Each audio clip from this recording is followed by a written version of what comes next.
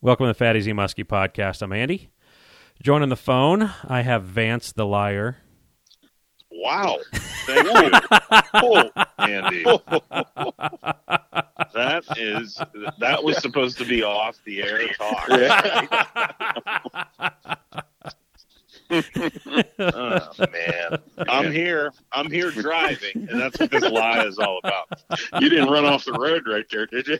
No, I wouldn't let him get to me that You know what happened the last time you drove? You hit a tree. Oh, come on. Yeah, that's true. I had a guy call me today, and he said, I don't ever want to drive with you. I said, why? He said, I listened to the podcast. Did you really hit a tree? A tree fell on me. It was an act of God. Oh. Thing came out of the sky, raining hellfire on my truck. You better go to church. It's still not in my driveway. Dale, this happened the first week of deer season. Oh, good God, timing's everything. Timing's everything. What, a month and a half now? No. Yeah, I made the claim on December 1st. Holy crap, 2 months. How you really haven't had that truck that much? No, it's been in the shop a lot. You know, the deer ran out. The deer, I didn't hit the deer. The deer ran into like the passenger door, and I'm noticing a trend. Everything's hitting you, but you're not hitting it. You better trade that thing in. But it's happening. It's happening the same time of year. Like I'll get done with muskie fishing, and then I'll unhook the boat and I go to hunt. Last year, a deer came out and smashed me, and then this year, literally, a tree fell right on top of my head. Oh, for God's sake! I mean, it was unbelievable. And the truck's gone. I have no idea where it is. It should have been done, but I'm just telling you the county never proves me wrong. It has never proved me wrong. The best customer service in the county of Erie, and we're in the county of Erie, correct? In Edinboro, yes? Edinboro is, but I am not. I do not live in the county of Erie. Damn it. I was going to say we're the only good people with customer service. But it never disappoints. It's still not there. How old's that truck? On that just a year. I should touch base on it real quick, though. I went to pick the truck up, and there was so much damage remaining to it that I had to, essentially send it back in and say, you guys didn't do the work. Then there was a case opened up on it, like, State Farm, my insurance for the cars, they said, like, well, we got to come out now and see this and send an adjuster. And they made me feel like I was like trying to get previous damage done when clearly like this tree, there's still leaves in it. I mean, it was just like all tree mark. They were like, well, you said it happened mostly on the driver's side. I was like, it happened on the entire car. Yeah. Didn't you look at it? I was like, it happened on the entire car, and they didn't fix the passenger side. I was like, look at this. It was like, it starts at the bumper, to the fender, to the passenger door, to the rear passenger door, and carries on the entire way. I was like, what? How is that? It was a mirror image to what happened on the other side. It just insane, just normal, life stuff. I mean, things could be a lot worse. I said that, a lot, like horrible things could have happened in that accident. That's right. And it's a blessing that I'm still alive. But we can laugh about it later. I always am in the brunt of the joke on this show with like bad shit happening. Too. But wasn't for bad luck, you'd have no luck at all. That's what it's about. That's what it's about. But I've been there. I'll have a truck eventually with a boat back on it. You don't even have a boat right now. I don't. I always say I do a lot better on water than land because it's just a shitstorm happens when the season's over. Well, you're screwed right now because you don't have a boat. I don't have a boat. I don't have a truck. But I am a pretend muskie guide. You could have got off the bank this year. You're gonna fit right in. Absolutely. I'm going to fit right in. I heard that, so that was very nice. Very well played. You and I could fish together because I don't have a boat either. We could. You know what? We could open up bank yanking Muddy Creek Charter. We saw that. I mean, we saw that Andy's boat from 3 boats ago, Andy, or 2 boats ago? Oh my gosh, no, that was just the previous boat, the old 681, my first Ranger. For sale down at Vic's. There you go. I'll be dang. So I'm going to talk a little about that. I mean, I don't have a lot because I don't, but I sold the boat to a guy, I believe, over in the Cleveland area. I don't know, 2 years ago, 2.5 years ago, something like that.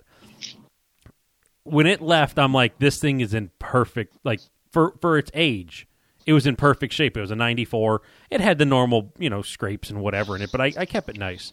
The motor was nice. It was, you'd crank, an old, in the V4 115, 2-strokes. I'm sure, Dale, you remember them. And the sweet smell that they produce in the morning. And I mean, it wouldn't crank, 3 to 5 seconds from a, cold, after you drive it and put it in the water, and it would fire up. I had that thing perfect.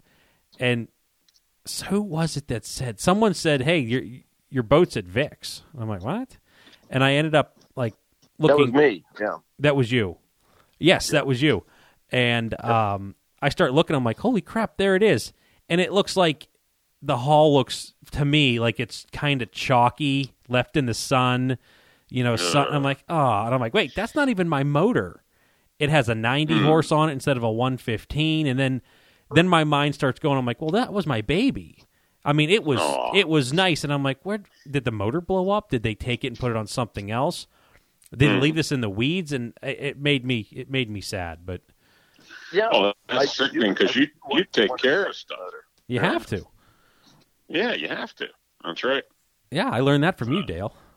Yeah, thank you. It's true. Those Project X, the way that I would say that the way that Andy and Dale take care of their equipment is pretty much polar opposite of what Todd and I do.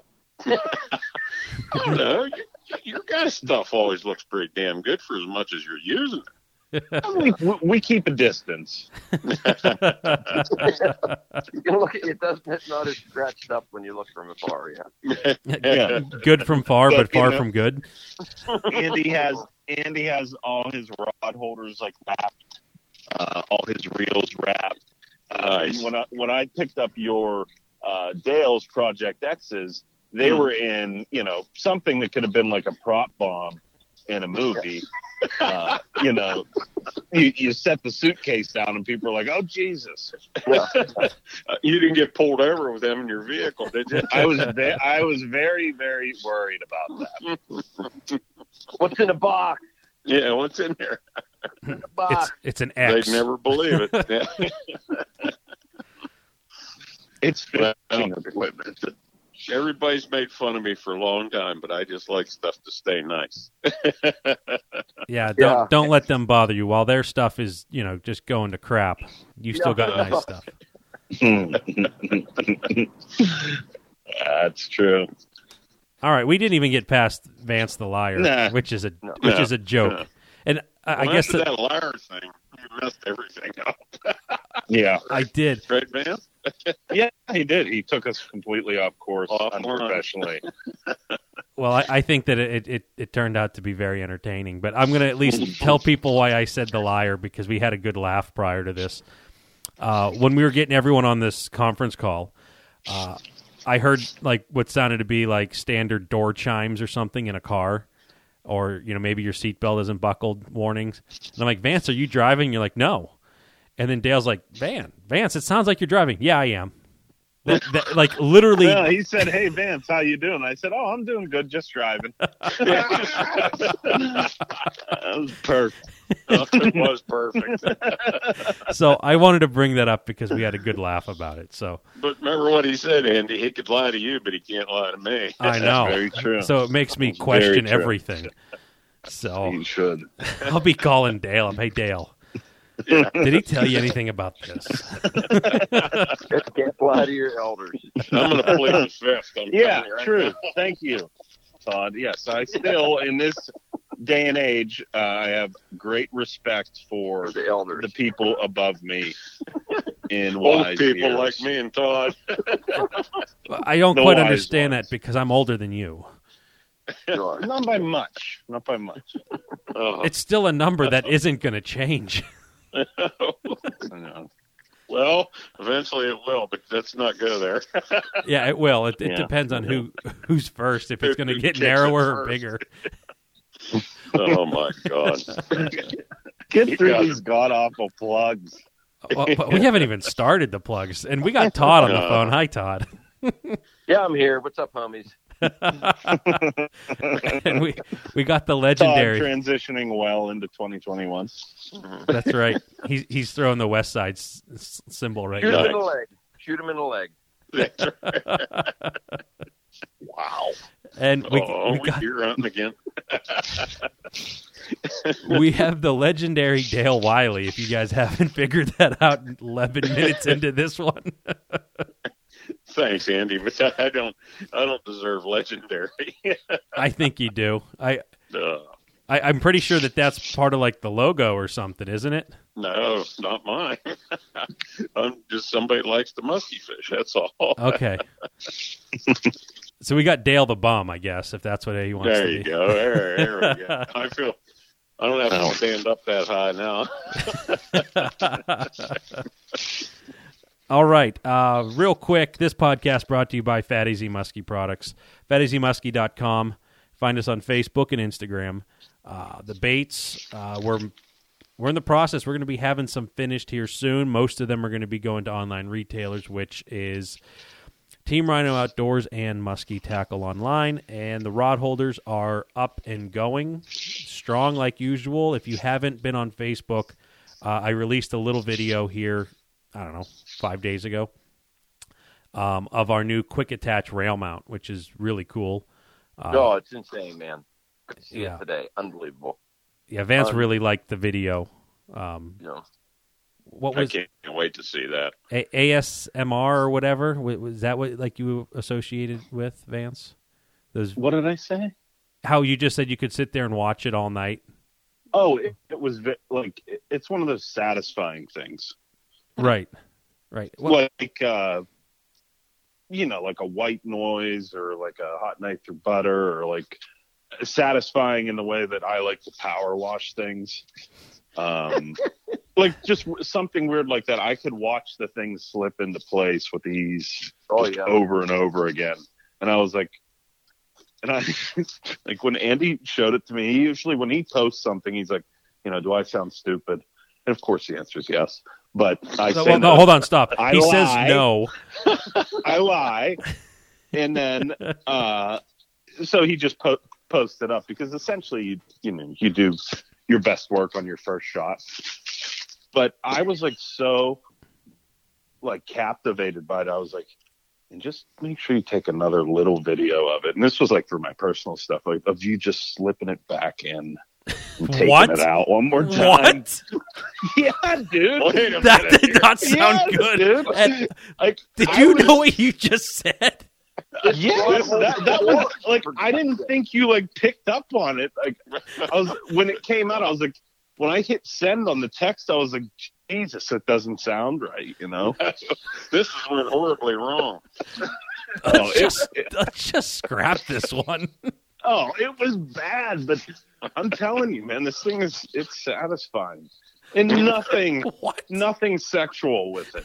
Nothing sexual at all. And it doesn't sound like it or anything. No, look, when you see it, it's that nice of a product. It's that nice of a product. All sex stuff aside, that never happened. Wonderful product. Holy crap. Oh, God. All right. Dude, let's roll. Well, Let's go. yeah, it's all good. Okay, Muddy Creek. How are you feeling Yeah, Muddy tonight? Creek Fishing, guys. Get a hold of us. We'll get out there and get you on some fish. We're going to be fishing Pennsylvania, April, May, and then we're going to be up in Chautauqua from last Saturday in May through November. That's all I can say. I'm good. Come fish with us. You'll be fishing out of Ranger boats. Big shout out to them for sponsoring the show in Muddy Creek. Get all your Ranger boat needs at Vic Sports Center. Todd and I were just up there the last couple of weeks. We did a couple of seminars, hopped in their boats, saw what was new for 2021. Seems like what's new for that. They're just kind of perfecting that 622. A lot of that's taking off. That's their number one seller up there. They have multiple rigs like that up there. So, cure the winter blues, get up there, hop in some boats. They have Starcraft, Starwelds, Tritons, used inventories as we talked. We saw Andy's old boat in there. And just have some fun, They're good people, and they're fishermen that set up boats. Shout out to St. Croix Rods, best rods on earth, mostly made in the USA. Ours stood the test of time again for a very long and rigorous guide season. I think that you should give them a fair shake if you're in the market for rods. I know Dale trolls with Legend Tournaments, I believe. Yep. The beautiful blues. So that's our casting rods. So you can put that. And I would say that, trolling at some points puts a little bit more, at least the style of fishing that we're doing over here.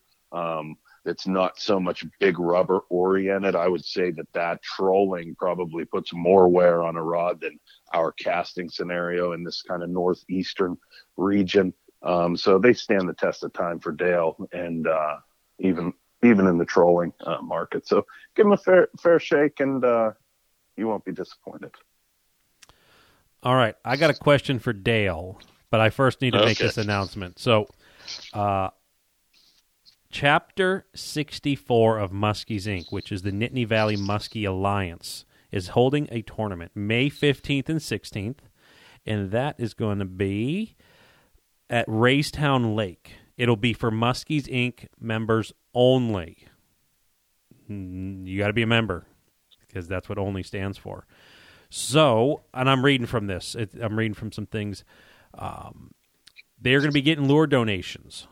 And with those lure donations, they will have raffles and prizes, and all the money generated will be going towards the Pennsylvania Muskie Minnow Fund, which is, as if you want to put a name to the thing, is Jared Sayers. So Jared's going to be able to get muskies with the money donated from the raffles and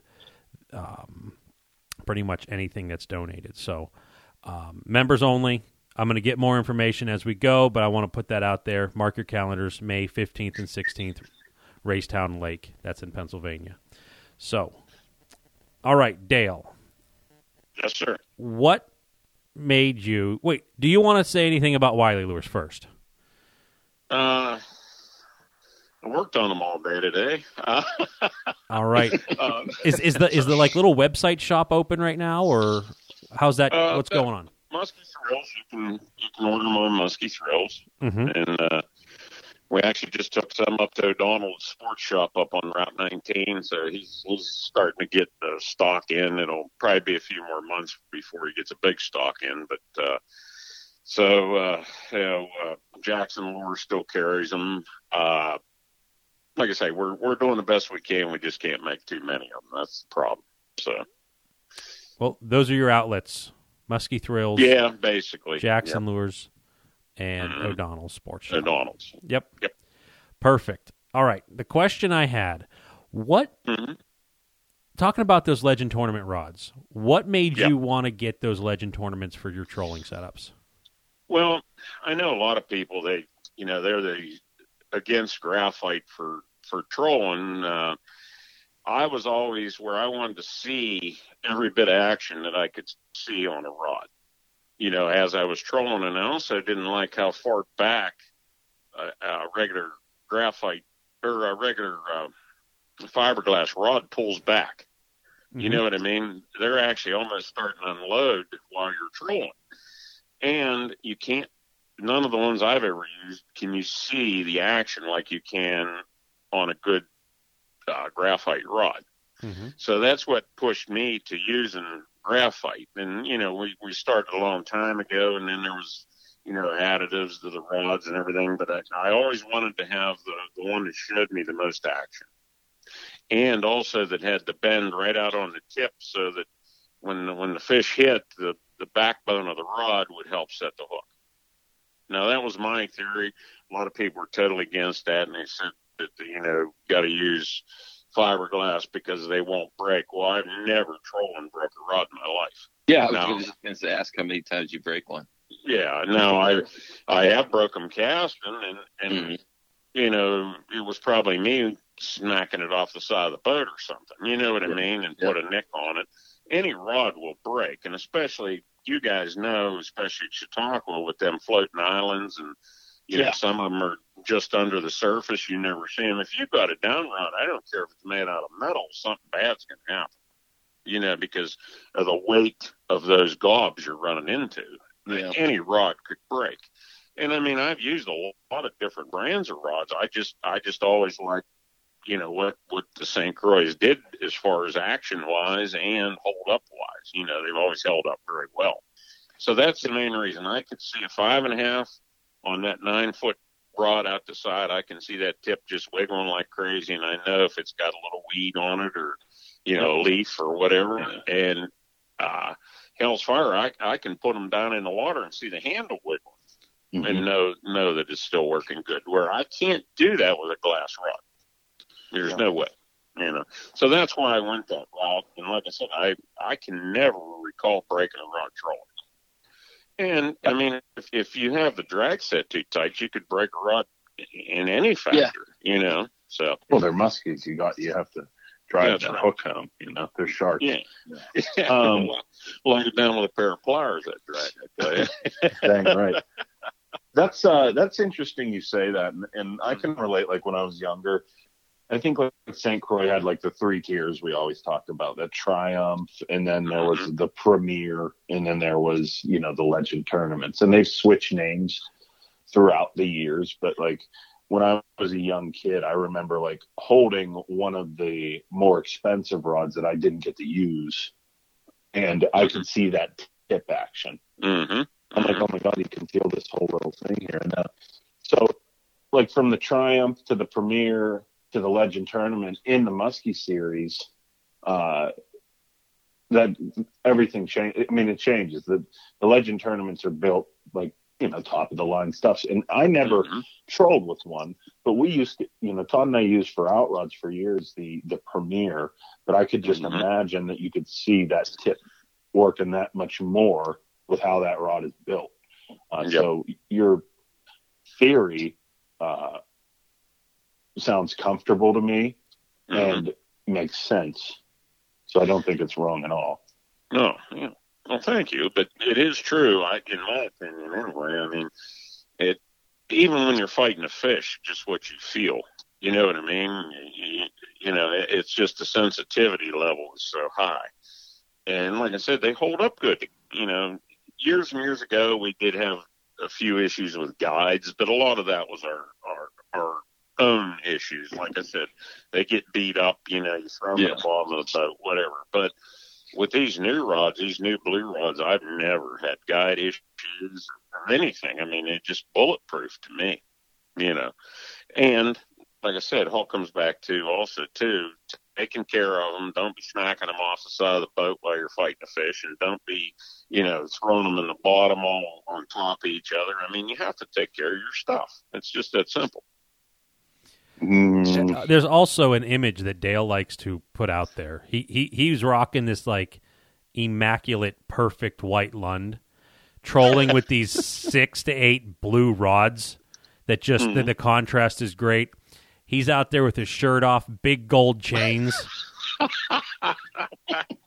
That's the girls in the bikinis. The girls in the bikinis. Oh yeah. Several.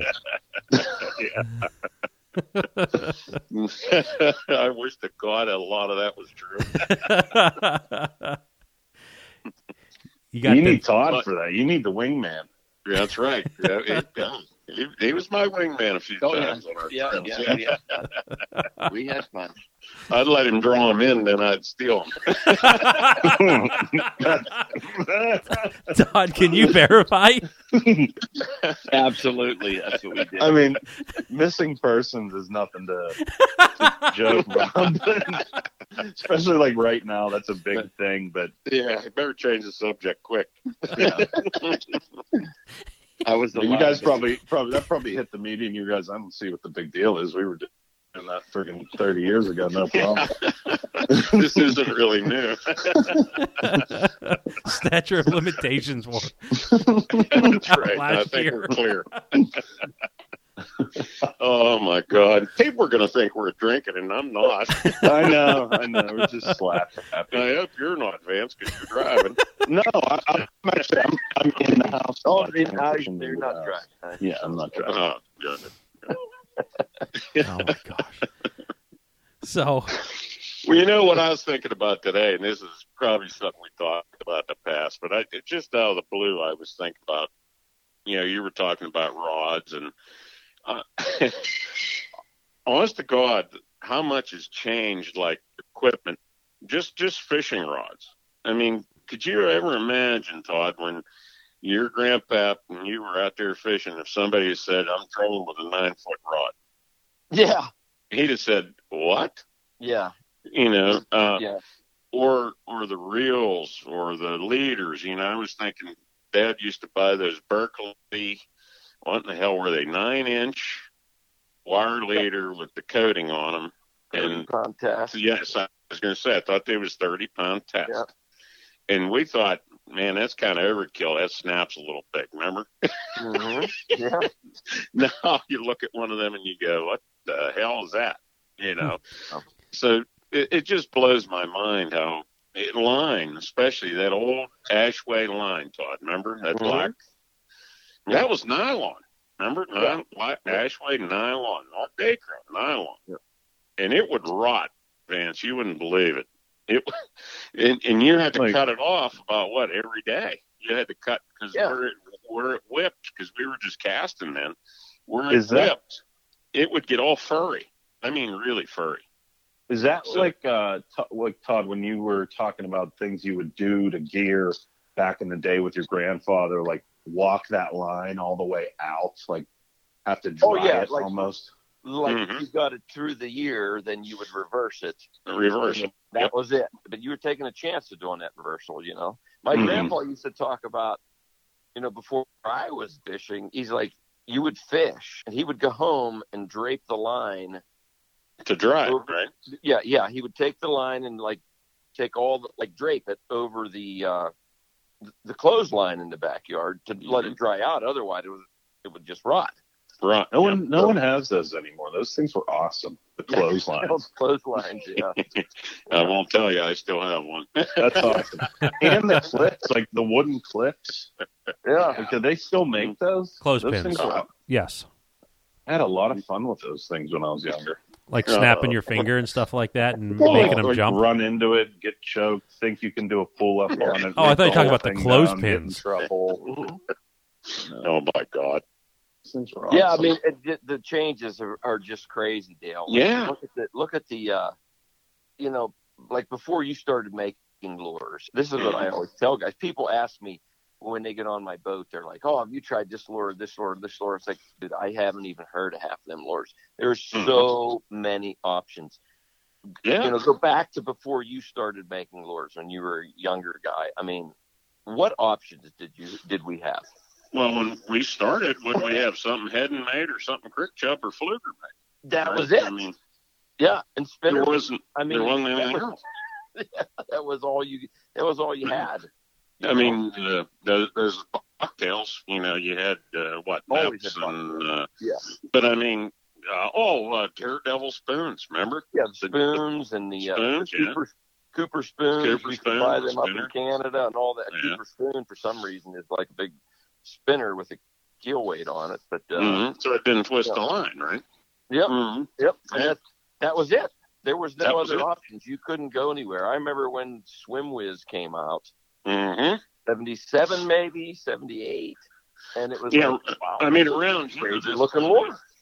First time you saw one, and then like everybody's like, well, it's too big.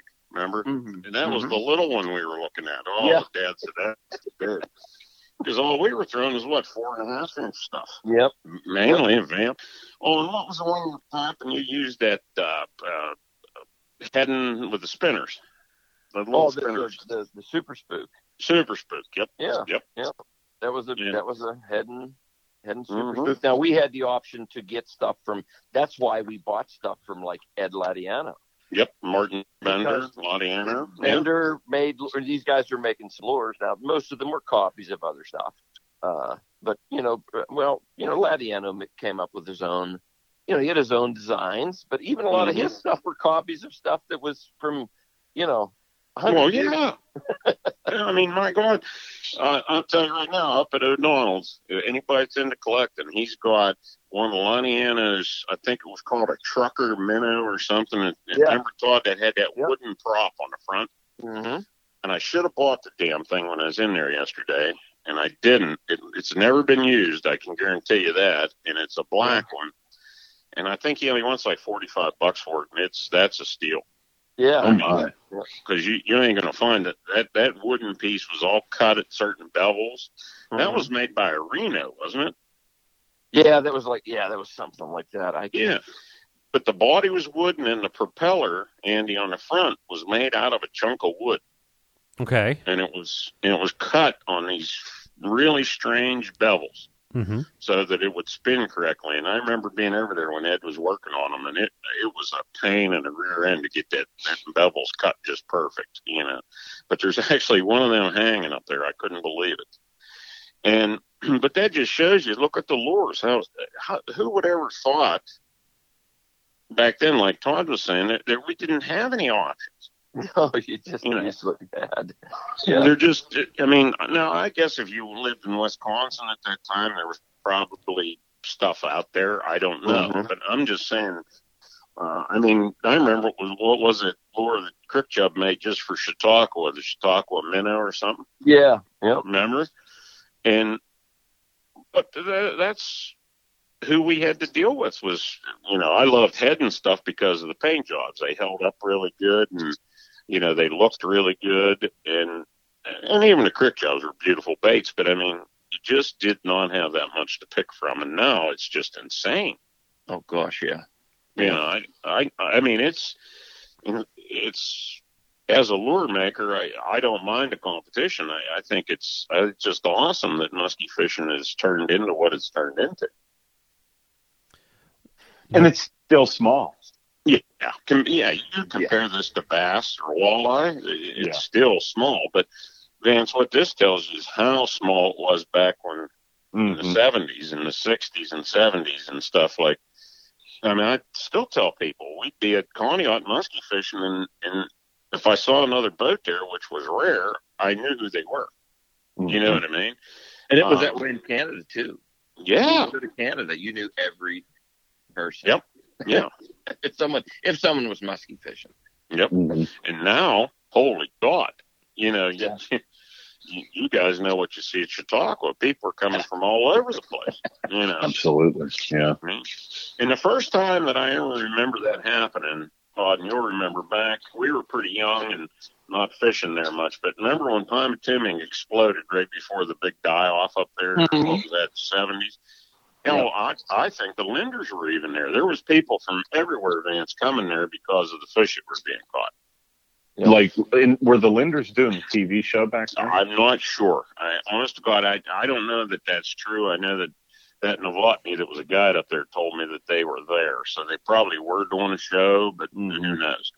But, I mean, there was boats from Wisconsin, Minnesota, and everything else at Pymatuming. That's crazy. So the first musky video that I ever watched, I can't remember what it was called. It's not Man Against Muskie, but it's something. First time like a VCR tape came out, they started and and they say the Chippewa flowage, blah blah blah, and they start naming these places and they say Pymatuming. I'll be damned. And that's the first musky video I ever saw where it was actually about muskie fishing. Yeah, they were. I remember. I think on YouTube or something, we shared a link. Yeah, like you had a video or something of. I forget exactly how the exchange went, but it was going, like naming all these muskie hotspots, and then Pomatoonie was there, and I'm just like, man, that was even before I was born. Yeah. That was the first video. I mean, VCR tape, early '80s, late '70s. They weren't big, but somebody made a muskie movie, and it was incredible. And I remember that, Todd, but for the life of me, I cannot remember who did that. Yeah, I can't. But riddle me this: with how instant everything is nowadays, flash forward just 30-some years or something like that. You can the spot burning is a thing that people always get upset about. In the early stages, when you alluded to how much smaller it was, like, how did word travel that Pomatoonie was the place to go, and you got people driving 12, 14 hours to get there? How does it travel back then? Like, what would you guys do? At one point in the 70s, there was an article in Fishing Facts about Pomatoonie. Mm-hmm. And that guy that was a guide up there, I'm pretty sure his name was Al Novotny. And I'm almost sure that probably had some of the influence, because I don't think that bad die-off started until, the late 70s or early 80s, I think. Yeah. So that might have been like 75 or 6 or 7 right in there, where there was an article done about that. And now, there was other papers and magazines out there about fishing that some of that information might have, started moving around. But, guys know guys. You could have had somebody that was from, over on the other side of Ohio, and he knew somebody from Wisconsin, and they came over, to fish with him or something. I don't know. It sure doesn't, move around like it does now. Instantly. Yeah, instantly. Yeah. Mm-hmm. But there still are people that follow hot bites. Right. But those heydays, Dale. I mean, you remember, my grandpa didn't take me up there. He was leery of that lake for some reason, So I never went up there and fished. But some of our older, some of our friends, and I can't remember their names, but I can just remember us talking to them, and he was like, 35 pounders. It wasn't a big deal, No, because it was happening. That's what they were doing. They were fishing at North End. Yep.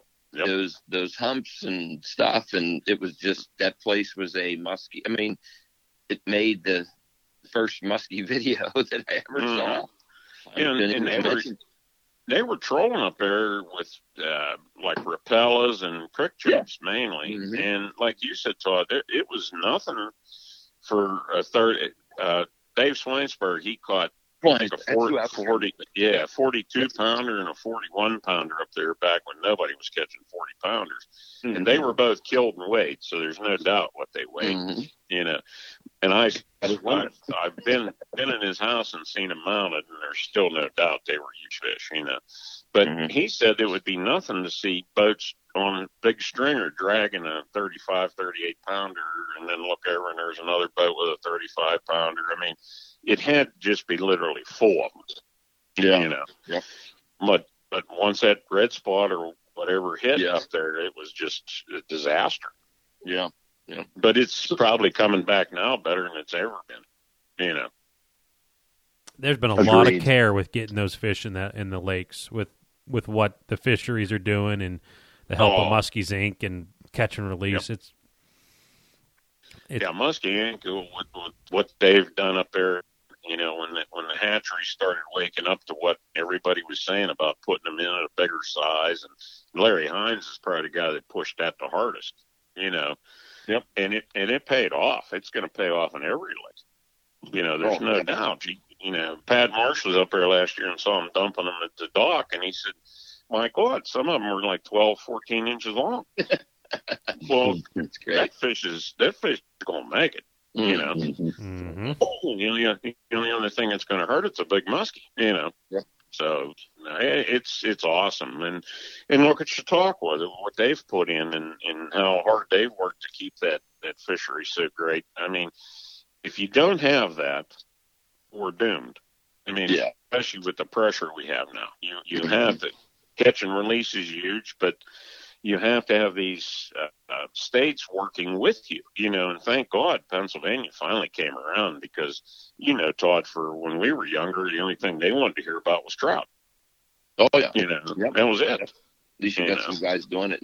And you touch on something there, Dale, like catch and release, the way it's just like, I mean, it's absolutely taboo. Who would ever keep a muskie anymore? But, imagine, going back to when we were kids, like when I look back on it now and I think about the way we used to fish and the way everybody used to fish back then, like you only kept them if they were legal, right?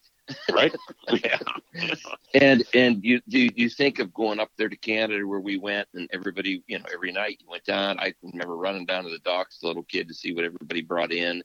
And like we brought them in, and that was a natural sustaining habitat of muskies, and we were taking them out, and it's unbelievable that we were even catching what we were catching back then. Exactly. And then look how it exploded just a short time later. You know what I mean? So apparently the amount that was being taken out didn't touch it, didn't even phase it. But now the pressure has jumped up so much higher, thank God. But I don't say anything against anybody that wants to keep a fish. If it's illegal fishing, you really feel. But my only theory is never kill one smaller than that one. You know what I mean? But with the mounts that we have now with these reproductions, who the hell would want to even worry about killing one? Yeah. Because the reproductions will last your whole lifetime. I have mounts out here in the shop that are bad, and it's just from age, And, I think that I agree with you, Todd. What we saw back then, you wonder how many had to have been in there. I know. We were keeping them all, man. Yeah. I mean, that's a pretty interesting picture to paint when you said we were trolling by and you would see a 30-pounder and a 35-pounder on somebody else's stringer off the side of their boat. Yeah, that was fine tuning, And wow. That's crazy. Yeah. Yeah. I remember seeing that stuff at Chautauqua too. Mm-hmm. I mean, I'm sure you did too. I remember when I was young going to Chautauqua and you'd be fishing for muskies and someone would see and someone would like lift up a rope and show you one. I was like, wow, that's a nice one. Yeah. Can you imagine seeing that nowadays? I mean, people would lose their marble. Yeah, they would. That was what people would do. You drive by and they'd hold one up on a rope. Bullets would fly. The equivalent of putting the deer on the hood of your car and driving through town. Yeah. I shoot the right one, I'm going to do that, I hope you do that with the right muskie, too.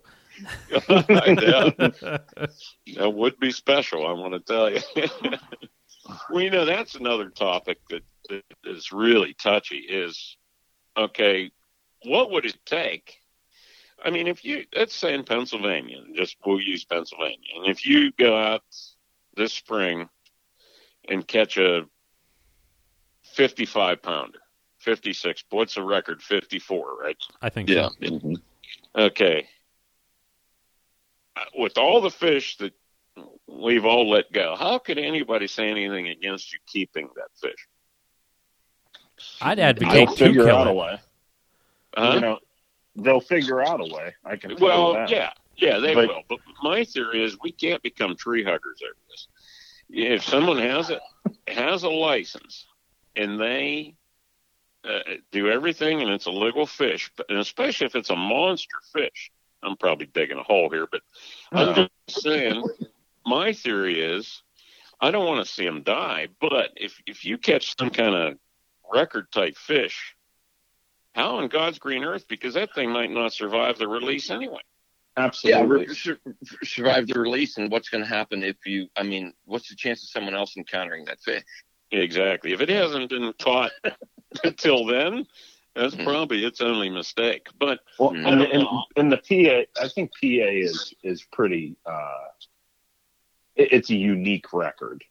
The oldest muskie record on the books right now. Exactly. So if I saw somebody, that blows my mind. if somebody broke that record, and I'm a firm believer that we might not see it in our lifetime, or ever, because it's just not happening around here. That 50-pound mark, Mm-hmm.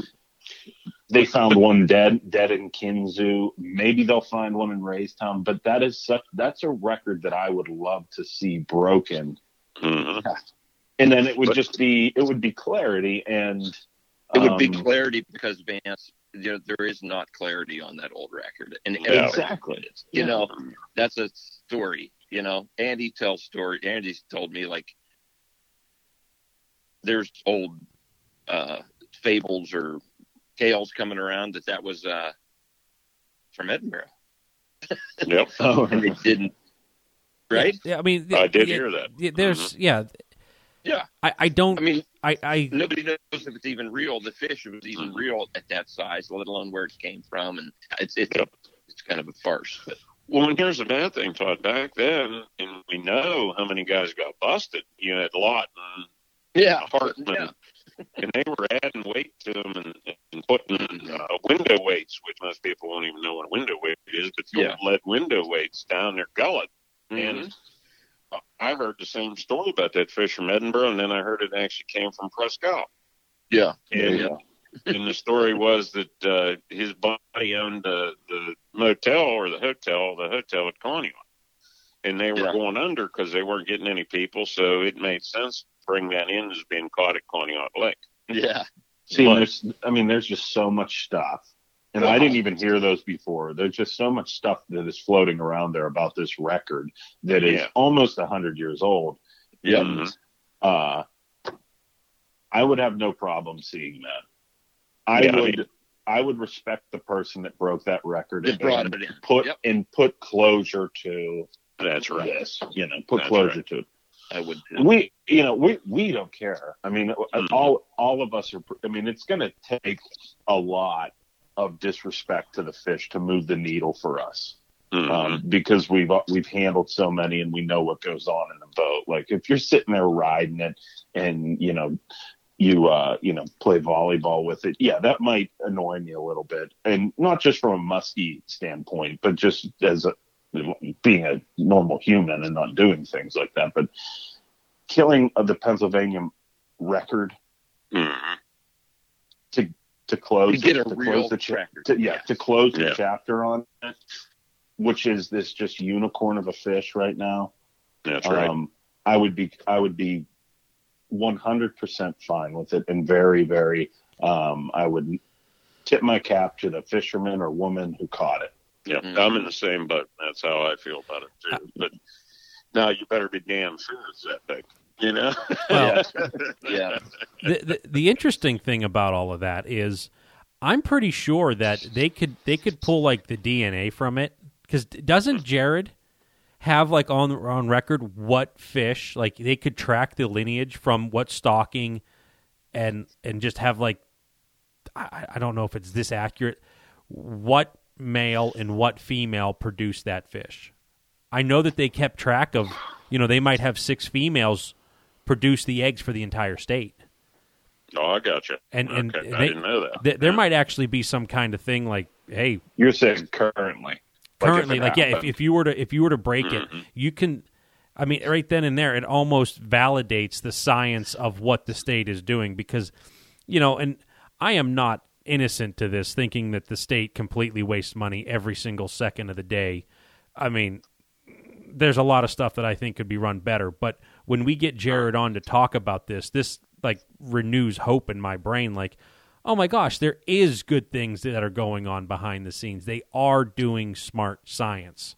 Absolutely. And when they can talk about, we have a handful of females, and we make sure there's we try not to do any inbreeding. We don't want, this one was whatever before, we're going to take this one over here to keep and wow, that's neat. So now you have real world science producing a record caliber fish. I think that would be incredible. Maybe. That is amazing. Maybe. But as Vance is saying, and Todd, is there even a chance that we can get one bigger than that. I mean, you're actually looking at a freak. Yeah. Don't you think? I mean, it's Powerball stuff. Yeah. I mean, it isn't easy to get a fish over 50, 51 in PA. It's not easy. No. Inch-wise. Yes. Inch-wise. No. And then you take it. Let alone put the pounds on there. Yeah. Yeah, that's the problem. Everything has to be perfect. Yep. But, I mean, it's no different than a monster buck that just appears. Nobody's seen it, Andy, and all of a sudden somebody will say, I was sitting in the tree stand and it just appeared. I've been there. Yeah. So the same thing can happen in the water, but I don't know your odds. Like you said, it's Powerball. Mm-hmm. It really is. I'm like you guys. I want closure. I would wish to God somebody would get a 56 pounder or something, and everybody knows. And keep it, and everybody knows. Bring it in. Yeah.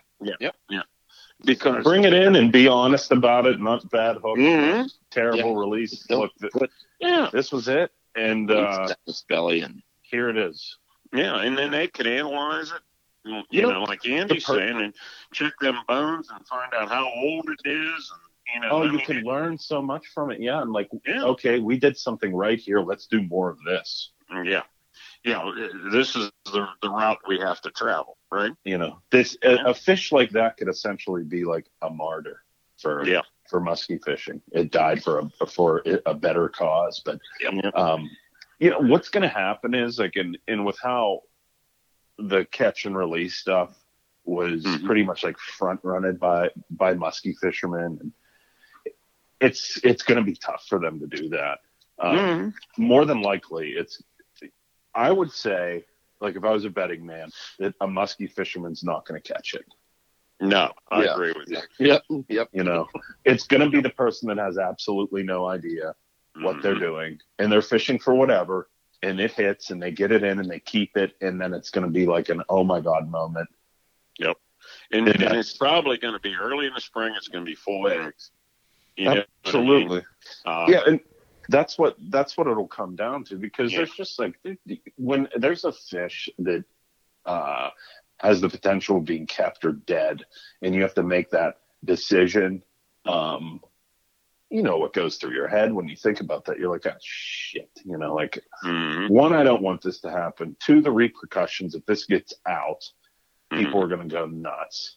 So you go through all those scenarios, and when you have the fish in the bag, or if you just are releasing it with that terrible B word, boga,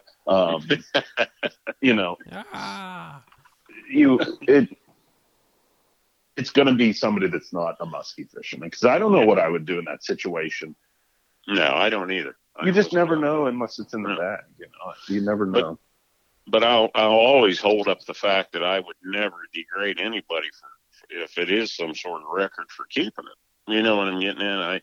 I know I'm old school and everything, but I've let a few go, and if I decide to keep one, by God, nobody should say a word.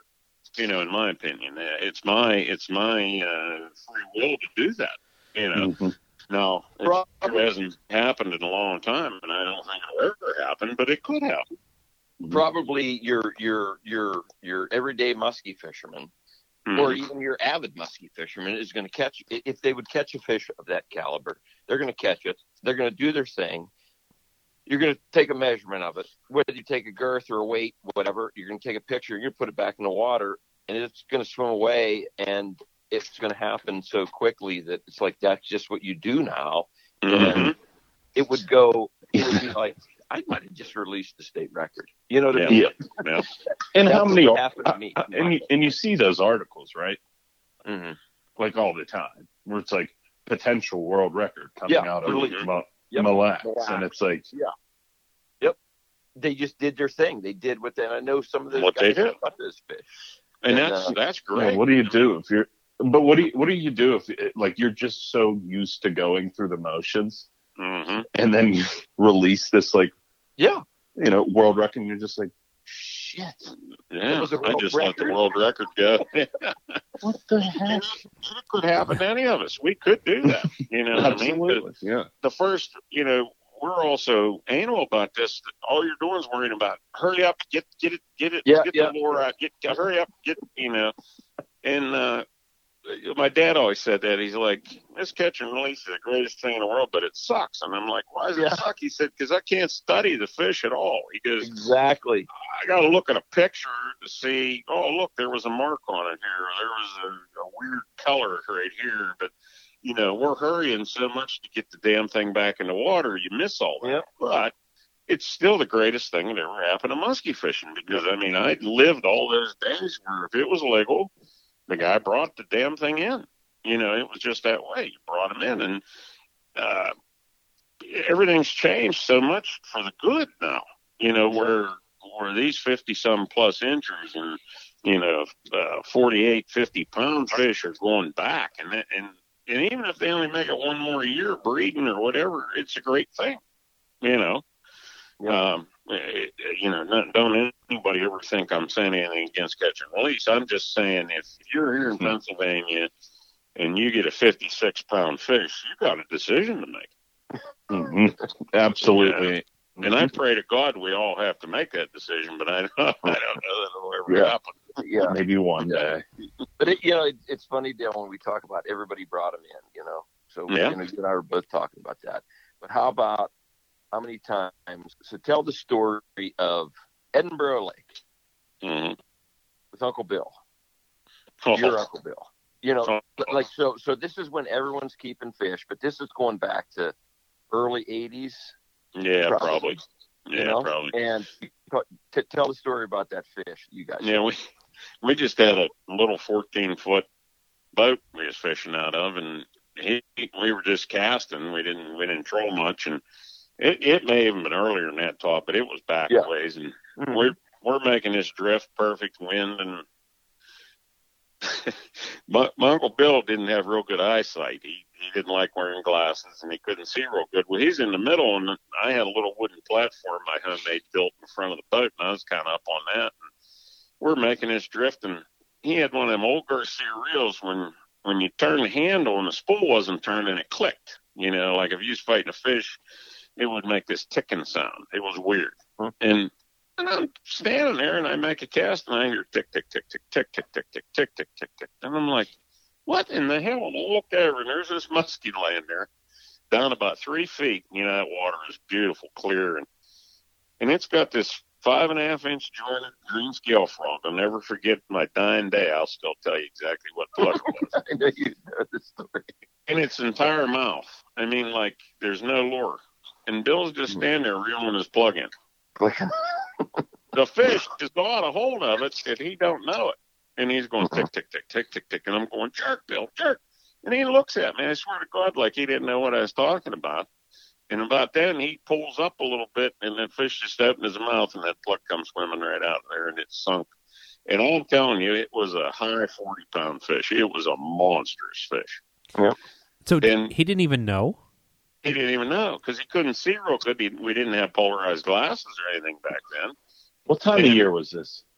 That was in the fall. That was, if I remember right, that might even been October. But the fish was a monster. That's the fall tendency of the fish around here. They don't know that they're hooked. Yeah, this one, he always kept his drag reel loose because he would fight it with his thumb because we come from them direct reels. And so he's just ticking along, and it was hilarious. I'll never forget it. Yep, he's that's right there at the boat launch. Edinburgh. Right at the sandbar, yeah. Mm-hmm. Yeah. The beach or whatever, the beach they had. Yep. Oh, and that big of a fish. It was big. It was just like freaky big. I'm telling you, the two biggest ones I ever saw were in Pennsylvania. The other one was a Coney Lake. Yep. Yeah, and I'd hate to say it dwarfed this one, but I think it dwarfed this one. It was gigantic fish. Mm-hmm. And it was following my dad's lure. I had nothing to do with either fish other than seeing them. Watch. And then why would any of us ever have that opportunity? But isn't that freaky? All the traveling we did, Todd, all the different places, and you see your two biggest fish in Pennsylvania. Mm-hmm. Small bodies of water too. Yeah, that's a scary thing. But the genetics are there, so Yeah. why couldn't it happen? And the interesting thing is going back to those days when we kept them all, but there were still fish that survived. Mm-hmm. Those Yep. things made it. The stocking wasn't like it is now. Mm-hmm. Those fish, just like you said, that big buck Yep. goes up sometimes. And it's And like, how did where you have you been? Yeah. I got cameras. I got this. I got everything out. Yeah. Watching deer season, like 3 months, 4 months of deer hunting. And then every once in a while, someone gets this deer in a spot, and it's like, what the heck? How did this happen? How could it be 5, 6 years old? But, honestly, every time I'm on the water, that's in the back of my head. Like, I know it's probably not going to happen, but to psych myself up, I keep thinking, at any given time that rod goes off, it could be that fish of a lifetime. You know what I mean? And I think that's a motivation thing that we all have. Todd, you have to have a positive mental attitude about it. You have to think, I'm not just out here riding around. I'm not just throwing lures at this weed edge just for shits and giggles. I believe that they're here, and I believe we can catch them. And if you don't have that, you might as well take up pan fishing or something. Well, it's just like hunting. If you go out there with a bad attitudes, your odds are pretty slim. I really believe that. I think you have to really believe it can happen. Yeah, that's where I let my talent just sink in the woods. Luckily, I'm so talented in the woods. I don't have to worry about that. They just come right to you. Oh, no question. Easy money. Hey, Dale, how about like Canada, where our lakes that we fish, Pigeon, Buckhorn, Chemung, stuff like that. Border was closed all last year. No. Oh, God. Yeah. Border's going to be closed this year, all year. Yeah. I'm thinking we should make a trip up there. I do too. When that border opens, because I'm not dogging on the Canadians, but just the sheer numbers. The sheer numbers of muskie fishermen in Canada compared to the muskie fishermen that come from down here to go there. Yeah, exactly. Somebody told me. Yeah, somebody told me that a lot of them resorts, 75% of their business is from the States. Yeah, exactly. Well, like you're saying, you take that much pressure off for a couple years. Oh my God, those things make you go crazy. I haven't been to Canada the last few years. Well, I mean, you missed this year. That's probably your first year ever, huh? Yeah, I think so. Yeah, and but honest to God, it could be insane and just pick a lake. It don't really much matter, you know. Yep. But like I say, I don't know what the numbers of muskie fishermen are that are actual Canadians. I'm not sure. I mean, there's a lot more now than there was when we were younger. Nobody did it when we were. No, you didn't see it. No. But man, when you take that many American pressure off of that, yeah, it could be nuts. Wiley coming by for a while. No. I think that rings true. Mm-hmm. Yeah. If you don't fish an area for a long time and it sees nothing, and you go on there and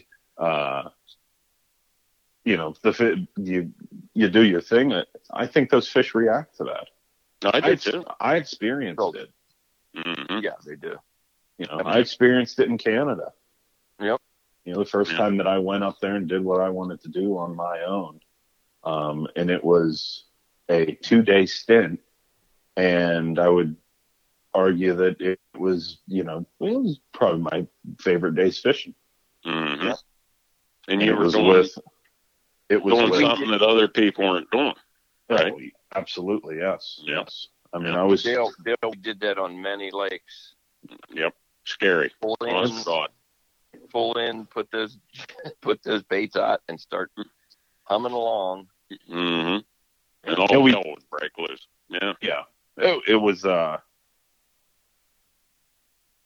it's like surreal when you're in that situation. When I'm thinking back to it, it's like, what the shit? That is insane. That just how is it even possible, right? Yeah. And to me, it has to be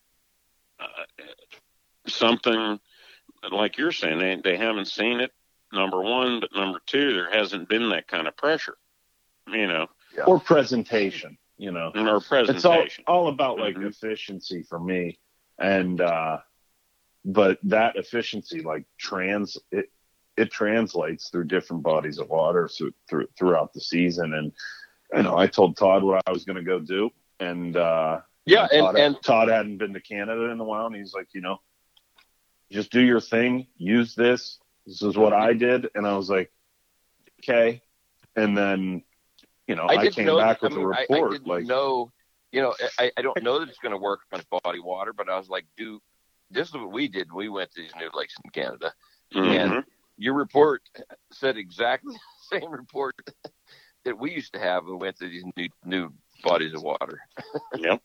And they were on, selfish plug. They were on the Goldie 8-inch, and they were on the 11.5-inch mud puppy, and things like that. And I think after we like caught our double digits, I started to try and like maniacally mess up more of Andy's baits. So they were like getting. Yeah, I was going to say that those were all Andy's baits, right? They were Andy's baits because I didn't have any. Like at the point, I was just set up with 5-inch jointed. Yeah, in fat bodies. We never answered what I always used to do if we got into it and they were really hot on a body of water. And Donnie Coulter used to always get on me about this. I'd start throwing out colors, and he's like, "Why are you changing colors when you're getting them on that color?" And I'm like, "Because I have no faith in these other colors, and these fish are so damn hot. They're going to hit these ugly colors that I don't like, and then I'll get faith in them." Yeah, absolutely. That's a stupid thing in my mind that I was thinking. And by God, when they were so damn hot, they'd hit anything. Yeah. As far as color, it didn't seem to matter. And I think a lot of it was the noise the bait was producing and the speed that we were moving it. You know what I mean? Yeah. I think that was the trigger. It just fired. They were already fired up, and it fired them up more. Yeah, speed caught on with people nowadays, but back then that was our thing. The speed. When I returned to those areas that I fish up in Canada, there was a lot more people there. Pressure. The numbers were they were good. Obviously you can't knock it out of the park every single day, but there was a lot more people there. Going 4 miles an hour plus in the summertime, that just was not happening when I was up there for the first time. And whatever, it's fine, But it is true, like Todd was saying there. Like when we were hitting them different lakes in Canada, there was probably some of those lakes that those fish had never seen a lure going 5 mile an hour. I mean, seriously, at that time, I agree. We're going back a lot of years, right, Todd? Honestly, yeah. I mean, there's no doubt. I don't think anybody. I still see people talking about this bait will run this speed this bait will run good and this depth at 1.5. Mm-hmm. Yeah. 1.5. Are you kidding me? Yeah, it's terrible. I'd fall asleep and end up on shore. Yeah. I mean, maybe 1.5 in like the winter time, I could do that. Yeah. And if I'm like huddled up and I'm just, enjoying the time being outside, but I have like a heater on and I'm fully enclosed and I'm just like drifting along, I could do that. Yeah. Just like essentially it would be just like a place to take a nap. You're right. I'm not saying it doesn't work or people can't catch fish, but I have no idea how any of my musky baits run at 1.5. I will tell you that right now. No. Yeah.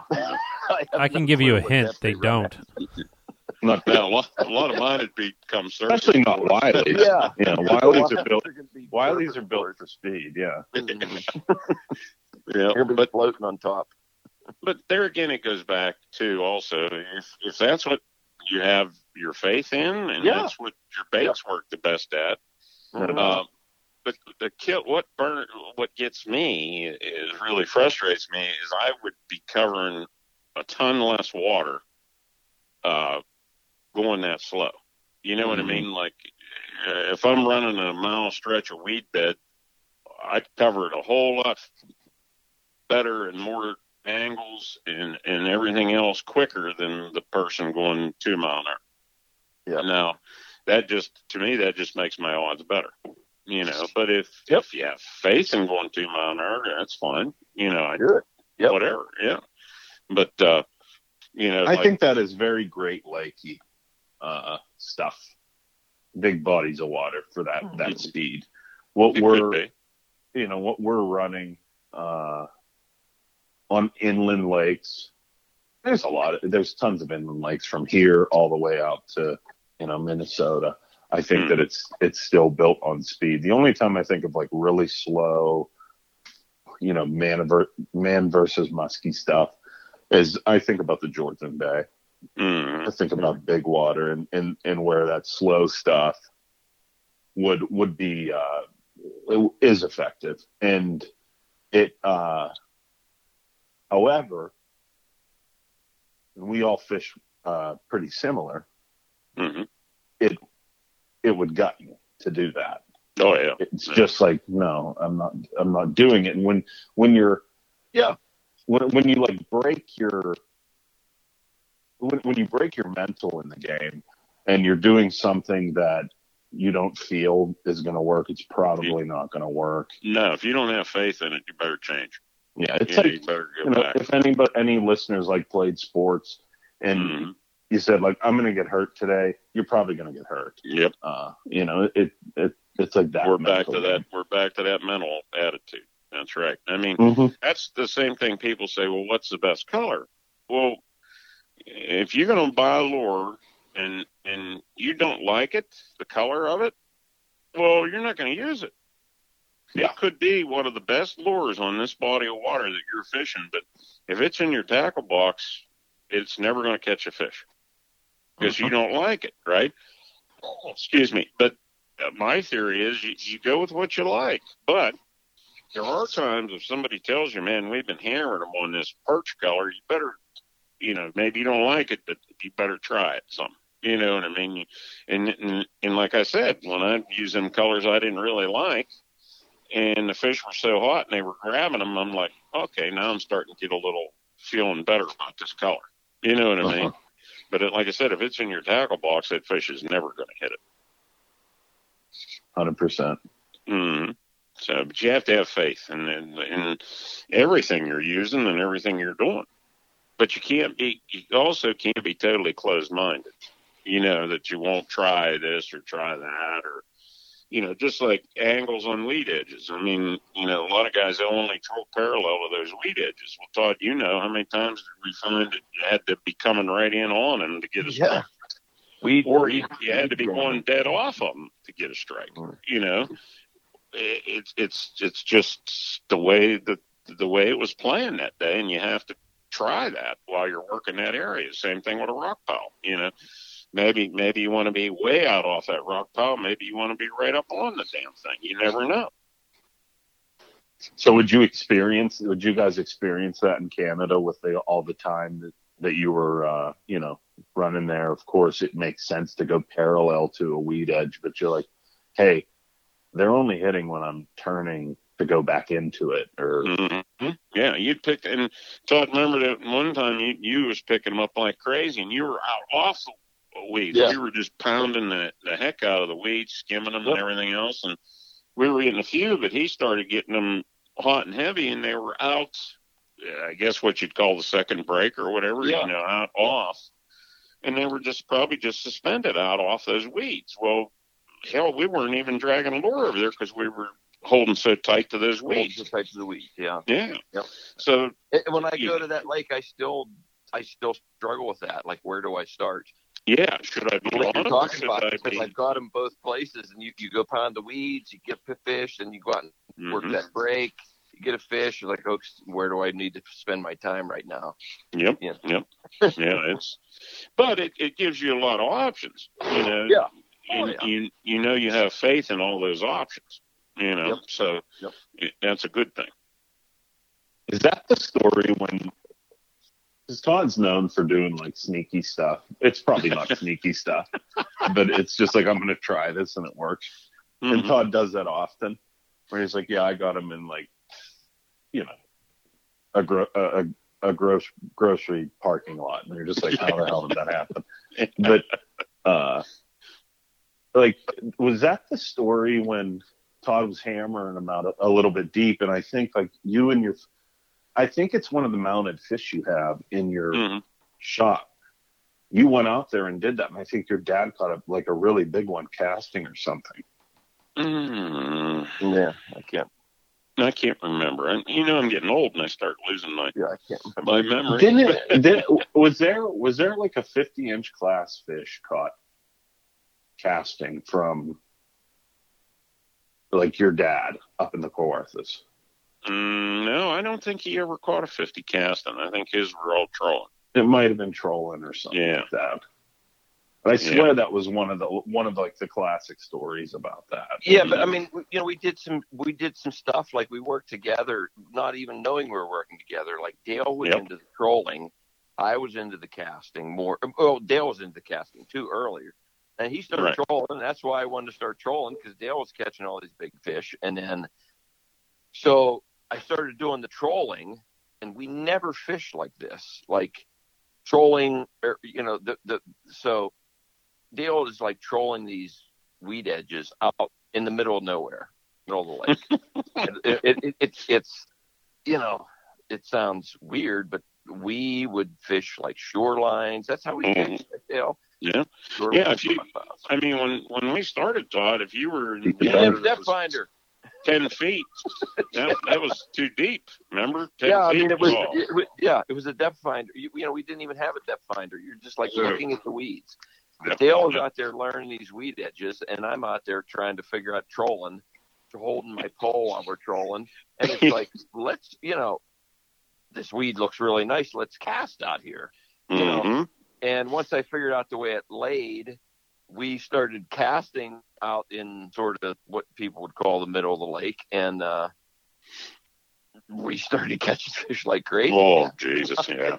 You know. Yeah. But look what we learned there, like you're saying, by you know, venturing out there and finding those points and stuff that we didn't have. I mean, my electronics were junk. You know, it was very hard before you had. What were they? What was the flasher? Was the first thing I had. Okay. Same here. That'd tell you nothing. Absolutely nothing. Yeah. The problem with my flasher was it happened in like 2000. Oh, Jesus. And my uncle just like would not let go of the past. Yeah. When I went from a flasher to a regular liquid crystal, I think it was depth finder. I was like, what in the heck is going on? I didn't know what was going on. It was amazing. Yeah.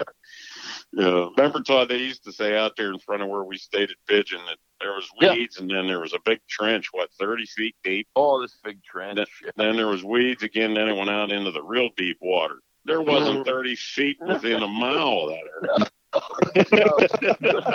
We got depth finders, you go out to the edge of the weeds, and it's like 14 feet. Yeah, that's right.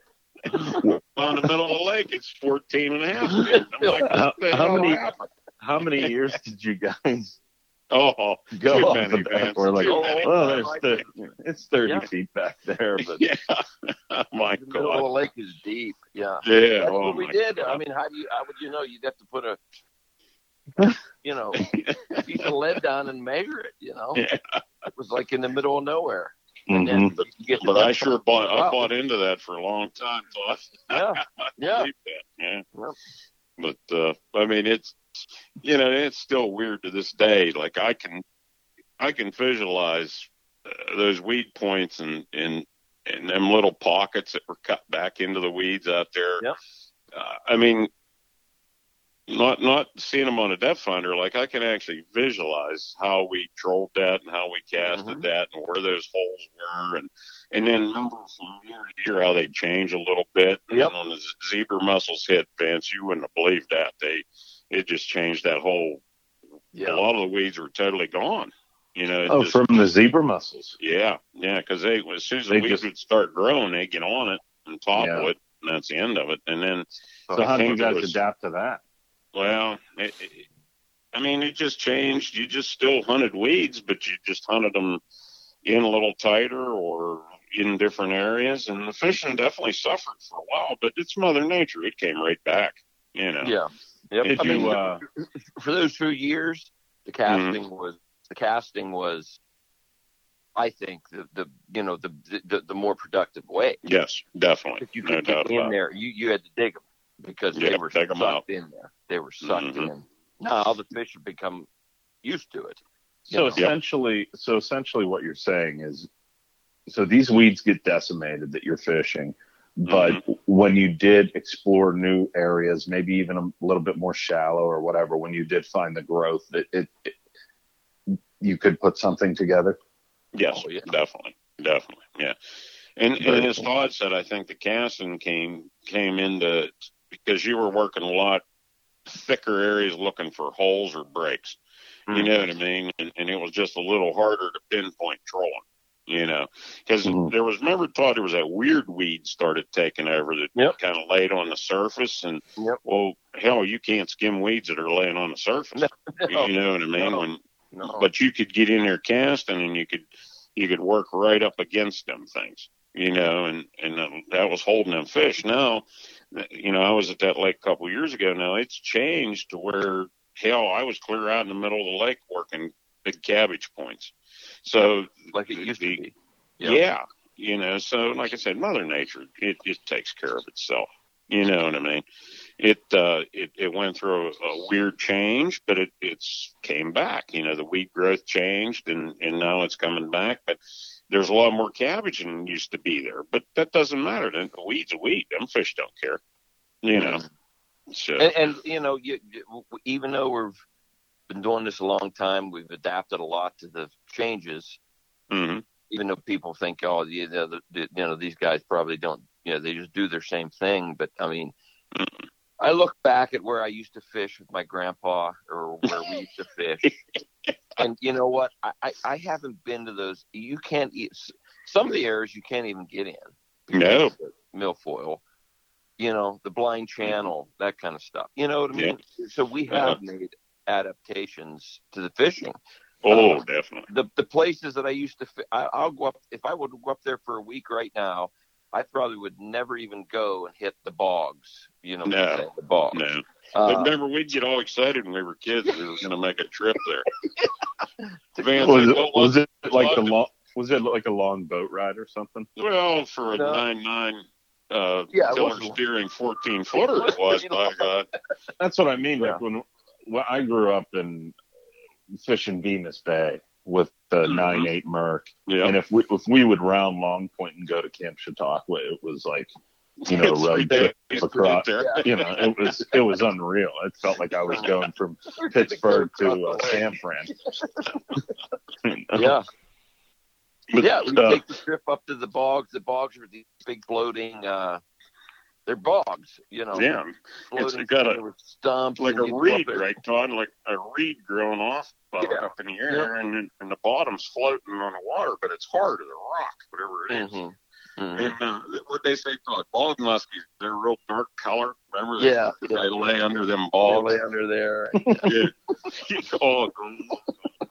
And the old timers would tell me that nobody can get at them, and then every once in a while they come right out to that edge of that bog. Edge of the bog, Biggest one I ever caught was 28 inches against one of them bogs. A true just giant. like 30 That's the honest to God's truth. It wasn't there.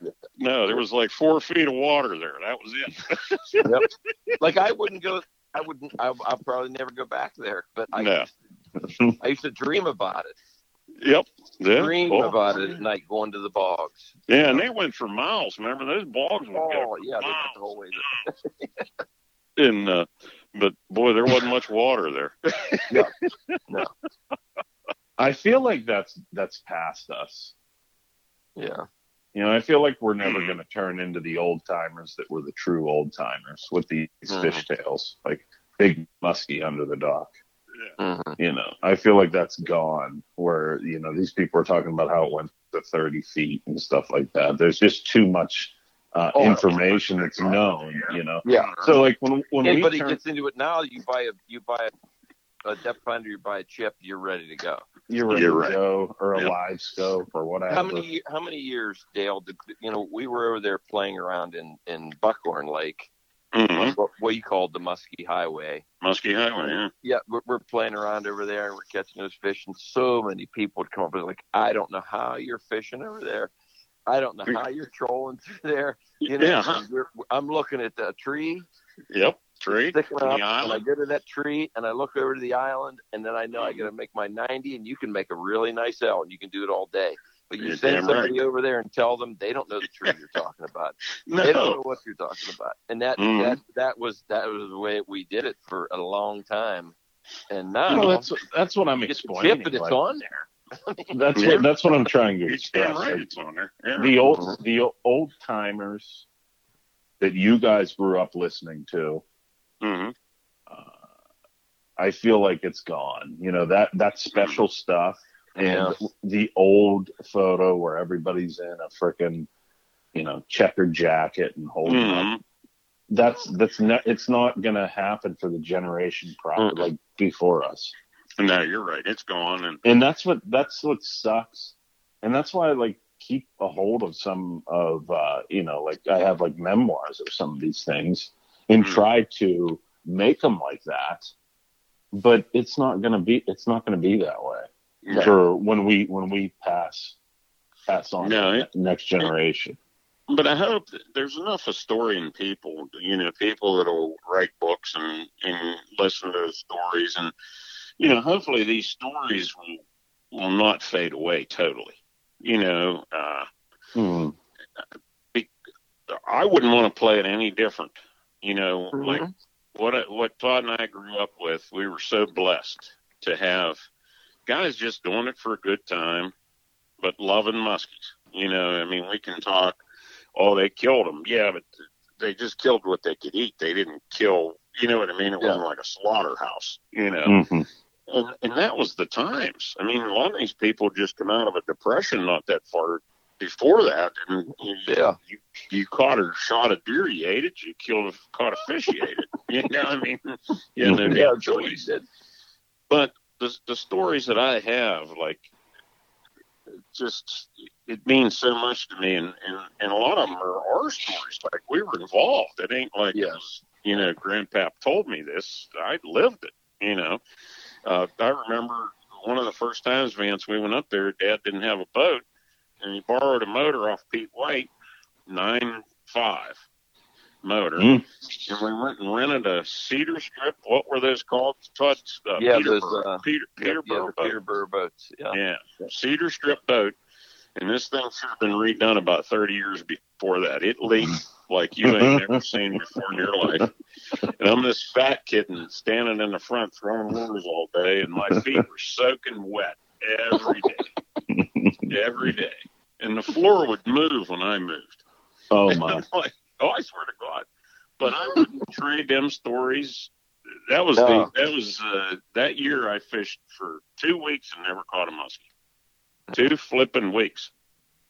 And throwing them little vamps and palamines and stuff like that, but I wouldn't trade that for the world. That was such a learning experience, and it's just awesome. And the old timers that we met, Todd, like the people you met through your grandpa. Good God, And it's a shame that you can't tap back into that outside of relational memory. Yeah, but it's good. Brain. We've got. Luckily, there's still some young people, and you guys have a lot of interaction with young people. You got to tell these stories, and you got to not trying to say that. Oh my God, we really had to work our ass off to catch a fish. No, just tell them how much it's changed and how much better it is now. But don't forget how bad it was. Oh yeah, a lot more satisfying back then. You know what I mean? Oh God, yeah.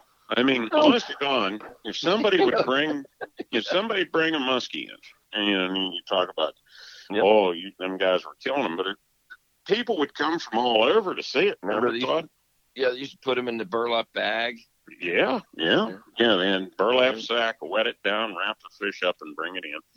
And then they had those boards on the wall in there, and they'd write your name and how big the fish was. Yeah. And they painted it on there. I mean, this is how far back we're going, right? Yeah. It's just it's not crazy. far. Now it's like, now it's like 6 fish a day, and yeah. I mean, back and I don't even remember it. They said they caught 6 head of 6 fish a day. They probably got killed.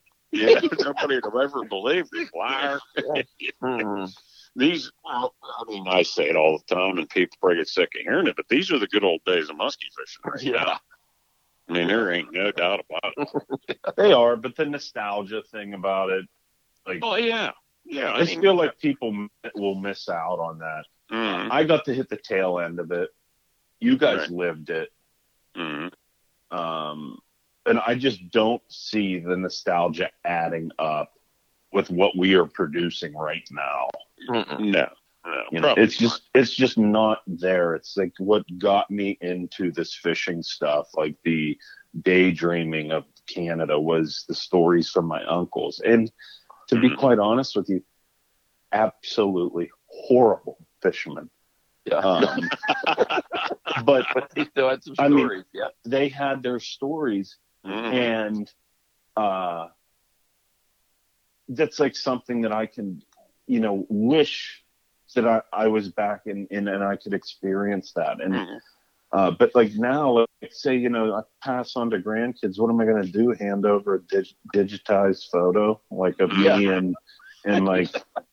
Yeah. Right. I got you. I know exactly. You know what I'm saying? So that's like, I feel like people are missing out on stuff like that. Mm-hmm. And like the past brings up things of how the muskie fishing community has grown. And, I think Vance, you can relate to this.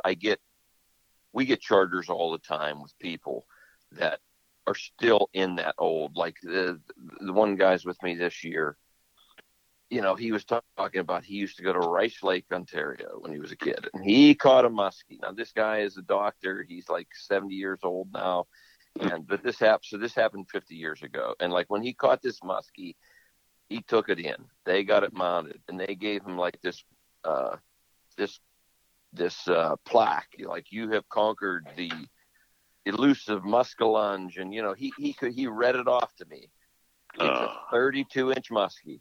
No, mounted, and he still has it mounted, and he still talks about it. And this guy is a multi-millionaire doctor, but that that's going back, and you can still tap into that at this point. You can. I don't know if we're going to be able to do that in 20 years because anybody's going to be like, oh yeah, what kind of electronics you running? What kind of this? Yeah, I get these questions now. You got side imaging, you got the pan optics. No, I don't. No. I'd be running into things if I had all that. I wouldn't know what. Yeah. Yep. But I mean, change is always going to happen. I understand that. And I'm not someone that's really good with change, but because I just keep doing what I'm doing, and I have faith in it. And as long as it keeps producing, I'm going to keep doing it.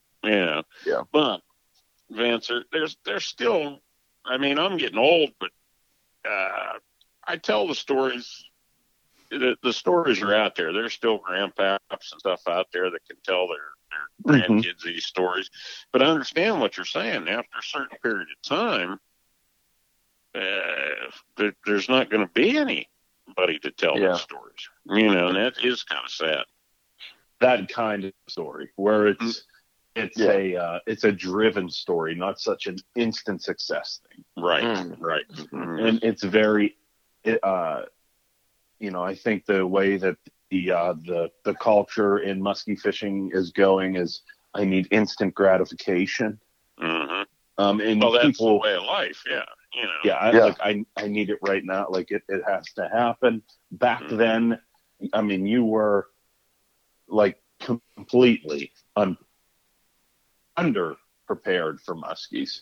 And it was still much of a hunt. And that's where all these like nostalgic great stories come from. Muskie under the dock, Muskie under the mangroves or whatever. Things that weren't actually even there. Right. And that is just, here's the picture of the fish. Mm-hmm. Okay. Move to the next one. How many? You only got one day? Yeah, you only got one. Yeah. Mm-hmm. And how do you make that such a special story? I mean, there's a couple, like, you know, and throughout the years of guiding, you know, Todd and myself can, you know, there's a couple fish that still tickle you. Oh, yeah. Yeah. But there's still no way to express it. It's just the numbers. It's become a numbers. It's just like, it's just like, Mm-hmm. look at the biggest fish I've ever seen out of Chautauqua this year. Yep. Okay. Here's the picture of it. Mm-hmm. There's no, me and my buddies went up to this place for a week and we finally got it done and it was completely blind. It's just, it's not there. You know, there's nothing for me to grasp onto. Like I said, when I was growing up, I would sit there. It's like an iPad to like a toddler now or whatever. You know how kids are running around with iPads so parents get a break. They would hand me a not a port. What are they? You have them, Dale. You have them in your shop of pictures, like a big binder. Oh yeah. You hand me one of those when I'm, you know, young, and I can concentrate on that stuff and just be like, wow, wow. And you know, I still sometimes Vance come out and we'll open up a lot of them old books and look through them, and you know, I can still remember, and I know Todd's that way too. A lot of them stories, I can even remember exactly what it was caught on, and you know what I mean? I can remember a lot of the old ones. I can't remember what's been happening in the last few years since I was guiding. But that's what I mean. That's what I mean. They run together. I can't remember. I'm afraid to send a bait picture out or a fish photo out because someone's like, "What'd you catch it on?" I don't remember. I don't remember because we're doing it all the time. But I can remember those old ones. Yep. And I mean, I get what you're saying. That it is sad, but it's just the way it's going. And, you know, I don't know really, you know, nobody wants to go back to fishing for a week to catch a fish. No, you know? No. I'm not saying it's a bad thing. Well, I mean, to be quite honest with you, I think that I would be fine with that. Mm-hmm. I'd go out to a body of water to do that. But the people that don't get it aren't going to do that. You know, they're not going to go out there and the masses aren't going to do that because where it came now and how we're like ahead of the game and we are essentially over geared for muskies. We're going to catch them. You just don't. It's not relatable. You need that instant gratification. We're set up for that. Right. Nowadays, that's where it went. Not saying that it's bad or anything like that. It's just different. Me personally, I love the nostalgia stuff. That's what drives me. I love that stuff. I wish that there were like, you know, dudes used to get together and go fishing. Yeah. Oh, hell like yeah. that. Like there is an army of people that went up to those Kawartha Lakes with you guys. Yep. We'd have every cabin would be our crew, and sometimes a place next door too, right, Todd? Yeah, and I wouldn't take those days back from any fishing that I do now, even though I catch way more fish now than we did back then. I look back on that now as those were the best days. You know, we had so much fun. We did stuff, you know. And then I thought too, like the cast of characters that were involved, you know, and a lot of them are gone now, and that's sad too, you know. But you know, like you were saying, Todd, about when people would come in an evening, and even after we went to all release and everything, you couldn't wait to hear the story because we didn't have radios, we didn't, you know, You know, I remember running. If we came in before the Clarks came in, I would run to the dock, run out of the cabin, run down. What happened? Did you catch any? Did you see one? Yeah, what'd you see? Yeah.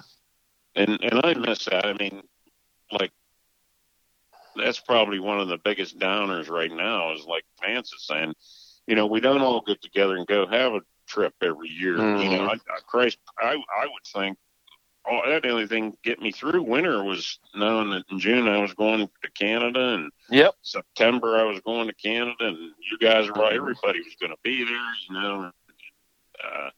But those are things that kept me involved in it. You know, thank God. You know, and like I said, the good people that you meet through it is amazing too. You know. Yep. And you can still do all that. It's just it's just a different avenue. Totally different. Yeah. It's a different avenue, which is cool. Yeah. But there's still nothing, and I would, you know, I'm whatever, a millennial. But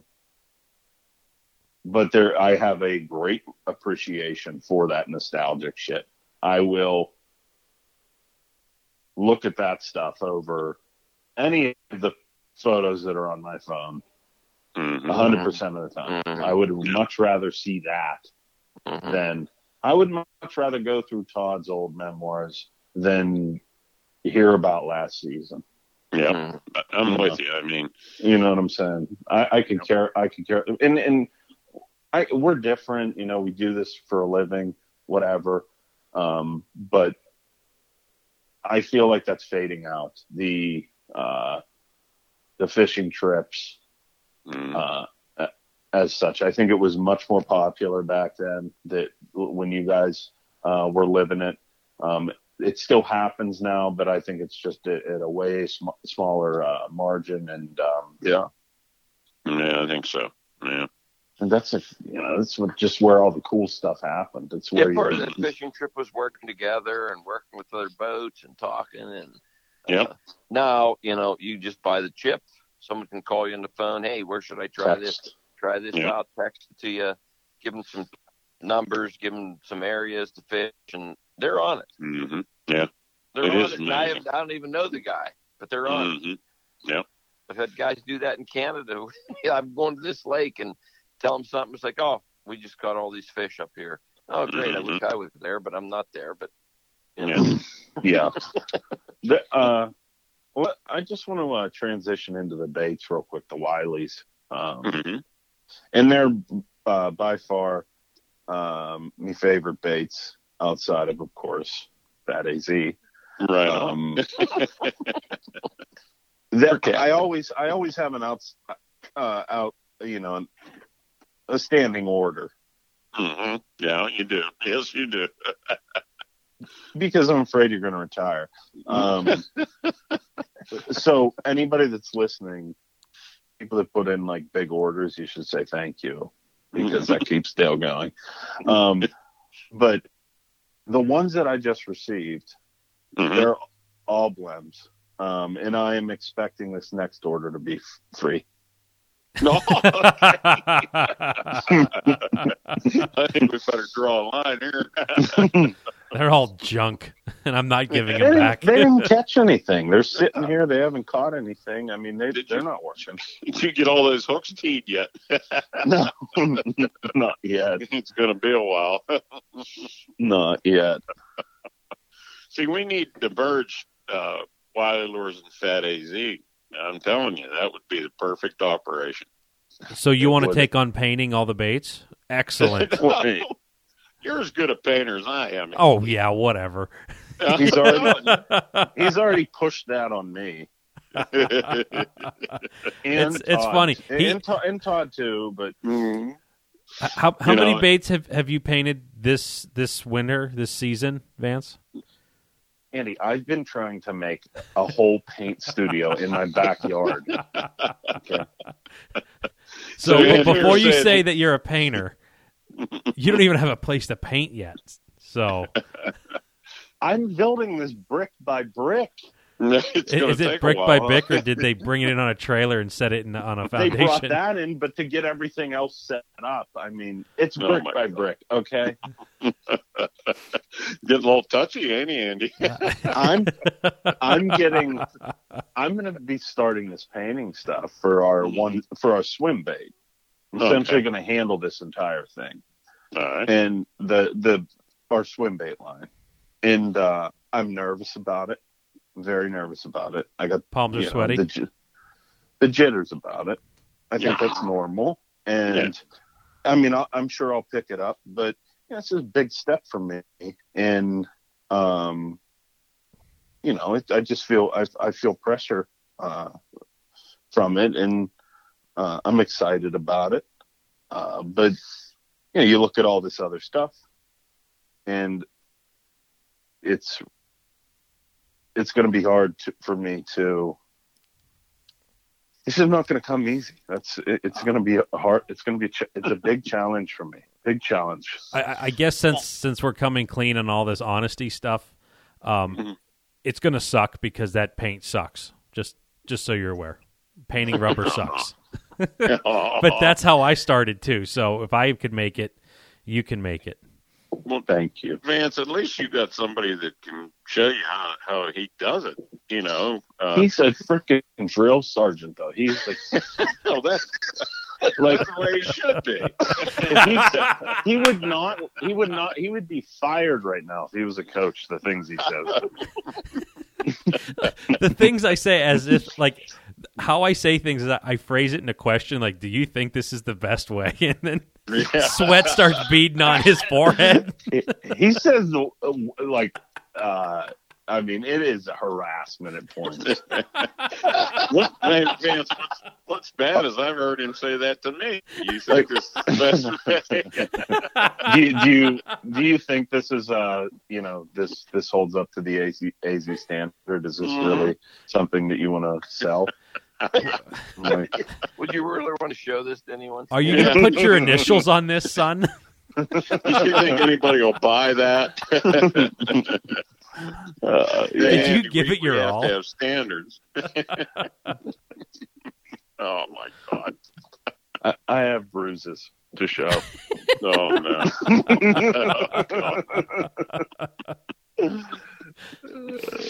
Oh shit! No, but I'm setting up a little paint studio. I'm going to do it, and it's going to be a lot of fun. And I'm going to try to keep it clean, like the L shop. Save a half hour to clean. Yes. And like Andy's paint, and try to make it efficient. And this is a big challenge for me. I am not good with this stuff. Yeah, but you never know until you have a love for it, so you can see. The thing is, you have to see it before, as you're painting it, you have to see it done in your mind. Sure. You know what I'm getting at? But then, like, when you walk into somewhere where, like, Andy and he's painting and it's just, like, real simple, and then you go into your shop and you're like, yeah, I do this all by hand, and I just stand here. And, and I'm just like, what the Yeah, but you got to remember Dale has done that. Yeah. For 45 years. 1,000 times he's done bars. And Andy's done it a bunch of times. I mean, you'll be fine. Don't worry about it. Like, you got to remember, I can't draw a straight line with a pencil. So I was just going to say that, Dale. You already said you have no artistic. None. No. Like in your None. Which is great. People wouldn't think that when they look at your baits. It's like, oh my gosh, that guy can probably draw sitting on a limb on a box rack, That'd be a mess. Yeah. Oh man. Yeah. And I don't know why. I mean, it just seems like I said, in my mind, I see it. Like, even if it's a new color that I thought up, I already see it done, so I can paint it. But if I had to draw it, I'd be done. I couldn't do it. I just see, like, sweat equity with like the last part of the lure, which is the painting and stuff like that. I just feel like the sweat equity's out the door and just dollar signs out the door if I screw it up, and that's but just it's something gonna that I have happen. to get over mentally. Yeah, Oh, the it can thing- happen. You can drop a bait. I remember Dale dropped a bait. I know I was putting baits together today, and let me tell you, Andy, one of the black ones has a big scratch on it because I dropped it. So Guide Put bait. that in your Man, tackle the first box. day you're doing this. Guide bait. Yeah. See, there it is. Yeah. The first There's day number. you're doing this. yeah, and I You son of a bitch. and I already asked him. I said, "Are these all spoken for, or Do I have a little, do I have a little room little to leeway screw here?" up? Yeah. Bounced off the floor, and there's a big scratch on the black one. Black is a pain in the ass. That- 'Cause they just- yeah. Shows everything, doesn't it? Everything. Everything. If it was a scratch on a crappie, it wouldn't matter. Perch, Mm. the black one, you can't help but see it. It's probably That's one right. that had perfect epoxy on it too. Right back. Probably was. Yep. Bounced off the floor. I was like, "Oh no!" And I picked it up. You just put that right in your tackle box, Todd. Yeah. That's where that Absolutely. And then I'm going to be like, how come I'm short like 70 That's baits? why that's what I said. Are these all spoken for? Because they're like, give the exact number, and I mess one up. I can't just hide it.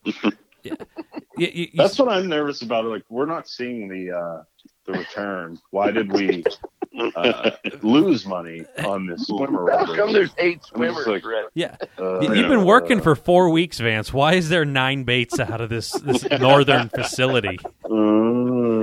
But see, the great thing is like Have you with filled that 15 bait order? Well, it's gonna working on it's it. gonna be in the fall, okay? Vance just keeps buying new tackle boxes. I can't figure it out. At least with the hard baits, like if it just turns into a total cluster, I can just prime over it and be like, okay, time to redo it. Yeah. Whereas Vance, there is no priming over it. This is your like, there's no net. You're just gonna walk the tightrope with paint that is horrible. Mm. It will dry There's before nothing it gets wrong. there, and it squirts out like spider webs. Oh God! I It's- mean, good. I am screwed. I started thinking, I am screwed. Do you know, catch dude? really good fish on Dale. Dale, even Dale's been doing it all these years, and so many. I mean, how many times have I gone over? It's like, hey, you need a 6-inch straight Muskie King Junior. Maybe the screw was up through the top. It might have not been you. It might have been me. or a little mark on the belly where the damn Yeah, drill slept. this one hit the floor, and I was like, yeah, I could use that bait. Caught lots of fish on this bait. It You're happens. damn right. Yeah. It happens to everybody. There's no doubt if you think it's perfect. Yeah, I still, I mean, every day I'm painting, there's that chance that something ain't going to go right. Right to the end, and Shoot. I sneezed. Yeah. I looked at stencils for about an hour today No. of straight lines, essentially. That was it. I didn't I've never purchase tried them. Other than that, I've never used anything. That's what I mean. I like how these guys are doing all these gills and everything and fins and everything, but it's just not me. It adds a lot of time. I'm I bet. talking straight lines, nothing Mm. crazy. I'm talking straight lines. I'm trying to figure out how to make a Fire Tiger Z out of the letter Z. Ah. I'm like, how can I do this to make it look nice? Hey, Dale, didn't you guys make a bait for a while? I think it was called like blood perch or something. Yeah, blood perch. Like a comb. Yeah. That was back when Bob Raza was painting for me on the side, and he did that color for me, blood perch. Well, that was a wild looking color. Yeah. And I tried to do that, and I can't. I don't know how I got that on there. I have no idea. Explain the color. I have some. My dad caught one of his. I don't think he caught 50 on it. Get Andy to paint that because Dale's not going to. Used a comb. Yeah, like a dog comb or something, wasn't it? Yeah, it was a Yep. metal dog comb. And you had to hold it on the side and spray through that. I think he even did like a pike scale that way. Yep. Yeah. He painted a lot of lures for me. I mean, there was times where he was probably painting a couple hundred a week, and I was painting a couple hundred a week or better, you know. And bless his soul, he's gone now, and now we're down to just me painting. Yeah. And I'm slow. That's one thing I said. Is the older I get, the slower I paint. Yeah. Got to make it match up.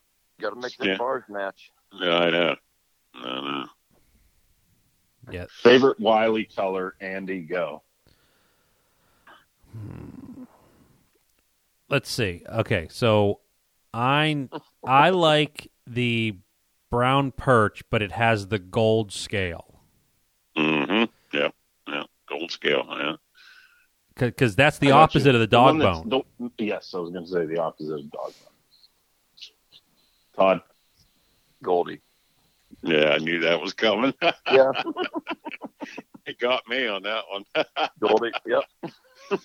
As far as my theory is, as far as I just like how they look, is a natural perch. I just love the looks of that. You know, like the Michigan perch. Yeah, Michigan perch. And actually, when I paint that, it looks terrible until it's damn near done. You know what I mean? Mm-hmm. It's like when the clear hits those different colors, underlayment colors, it comes alive. So I've always really liked it, just the looks of it. You know. Mm-hmm. What about you, Vance? I mean, it's the same thing as Todd. We usually answer the same way, and it sucks.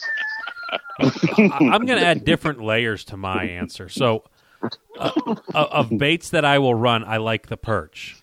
I like the gold scale brown perch, just for like more of an abstract, not like really a real fish look. I like the mud puppy because it's better than mine. Well, I stole that off you, you know. You didn't. You're not stealing it when I hand you the bait and say, "Paint this." Paint this. That's right. Okay. So we're going overboard. Like my favorite color might be, I like Goldie, but man, I really like $9 bass too. That was my last one. Was the one that I could just look at, and the trout, rainbow trout. The rainbow trout. I love them. Oh man, I trout. Would you? No longer available. Rainbow trout. No longer available. I don't have any rainbow trouts. I have one of every size. Oh, I think I need one in every size times 2. Hey, another one that I really like is that sunfish with the iridescent green head. Oh, yep. Green on the tail. Sunfish, Yeah. Yep. Yeah, I like it. And so we're going to get into this now. So let's talk about pike scale. Oh yeah, pike scale. Yeah. How many fish have had I caught on that thing? Oh my God! It probably looks like not a pike scale right now. Yeah. It looks like wood grain. Now. Yeah, like 8 of them. Yeah, I mean, yeah. So we're diving into. I'm experimenting with a new Goldie. Oh. I don't know whether it'll take off or not, but instead of a black line, it's got a red line. Okay. Yeah. Blood line. Yep. And an orange belly. Mm-hmm. Looks very impressive hanging on the wall. I don't know if the fish are going to like it, but I call it red line. There you go. There you go.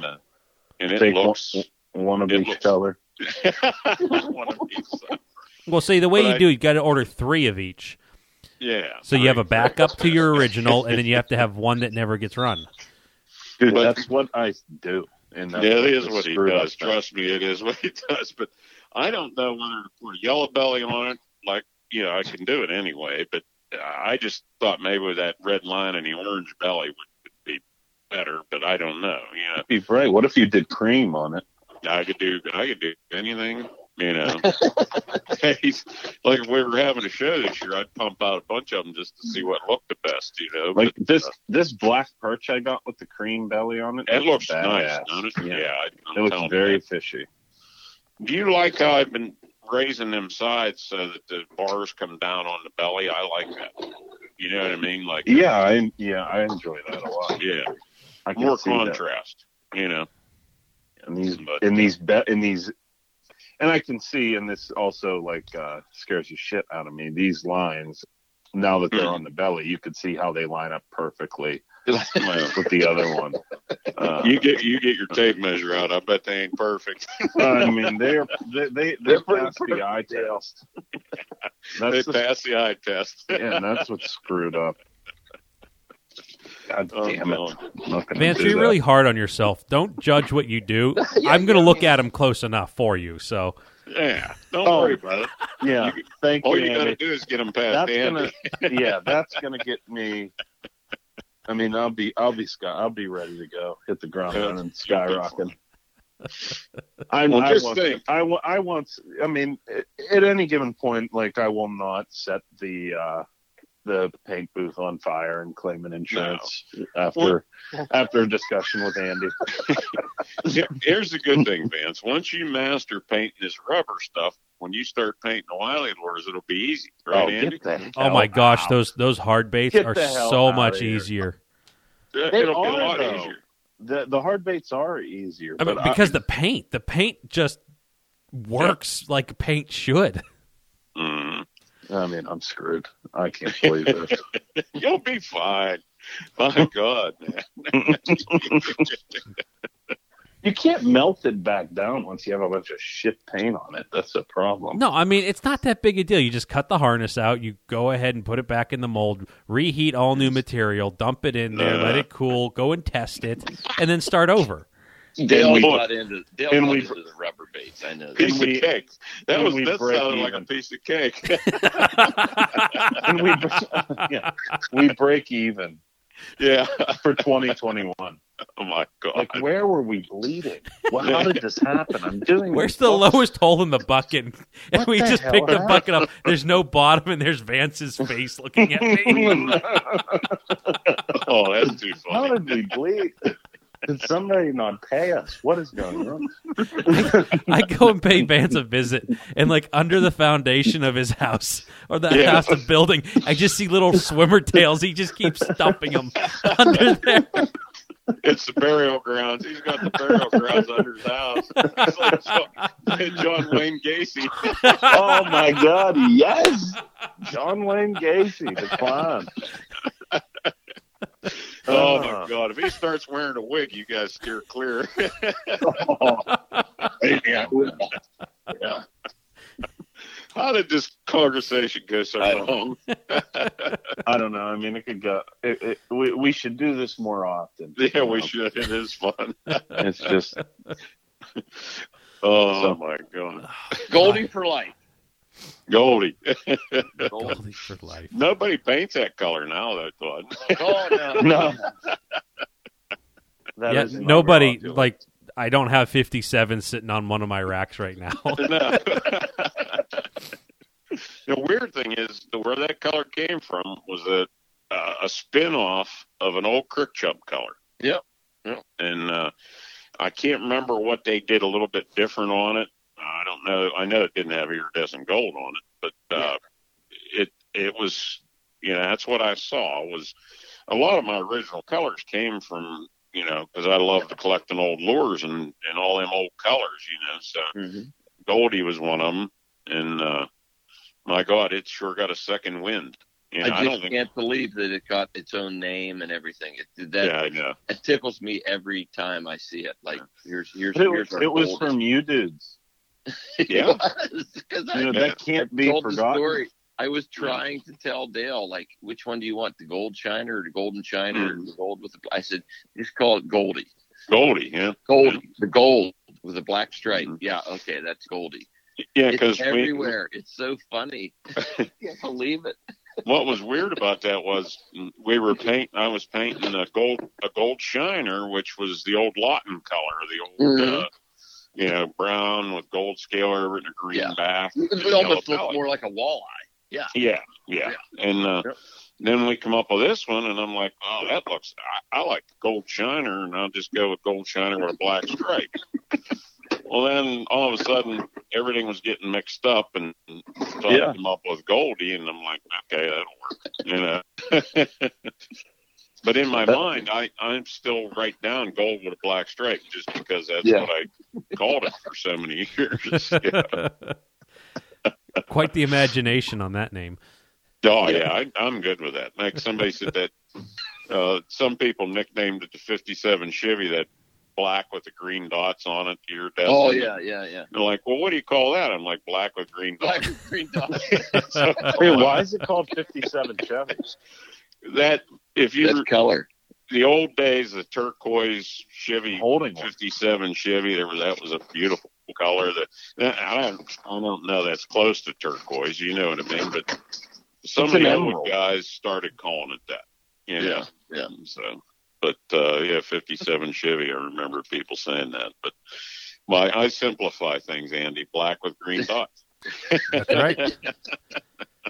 I like it. Goldie, though. Goldie came from this room. Yeah. You know, that's something that, and I think the mud puppy's catching on. Oh, yeah. But it still doesn't carry weight like Goldie. No, but that's a damn good color, Andy. Mud puppy is an easy thing, and you see it painted in other places, and it's just like, yeah, cool, yeah, awesome. Yeah. I like it. And I mean, that's just the way it is. You know, if it's a good color, you're going to see it all over the place, and that's just the way it is. You know. It's absolutely right. Yeah. Andy, how did you come up with that color, Mud Puppy? I just cleaning the airbrush. Because there was always a little bit left in the brush, and it was just like, well, I'll have a bait or two to the side, and I'll just go ahead and I'll do this, whatever. I got a little bit of gold left. The paint out, yeah. I remember when you sent it to me. I was like, yeah, and I talked to my wife. Here, look at this. Yeah, call it Mud Puppy. Okay. Mm-hmm. Yeah, I walk in from the back screen door. I said, check out this color. She goes, oh, Mud Puppy. Didn't even look at it. Just said it. No. Yeah, why the hell did she come up? We should have her on for 5 minutes. Oh, my gosh, yeah. If you guys want to hear yelling at me. Yes, I do. But I want, after a nice regular day, when you forget to do a task, I want her on here.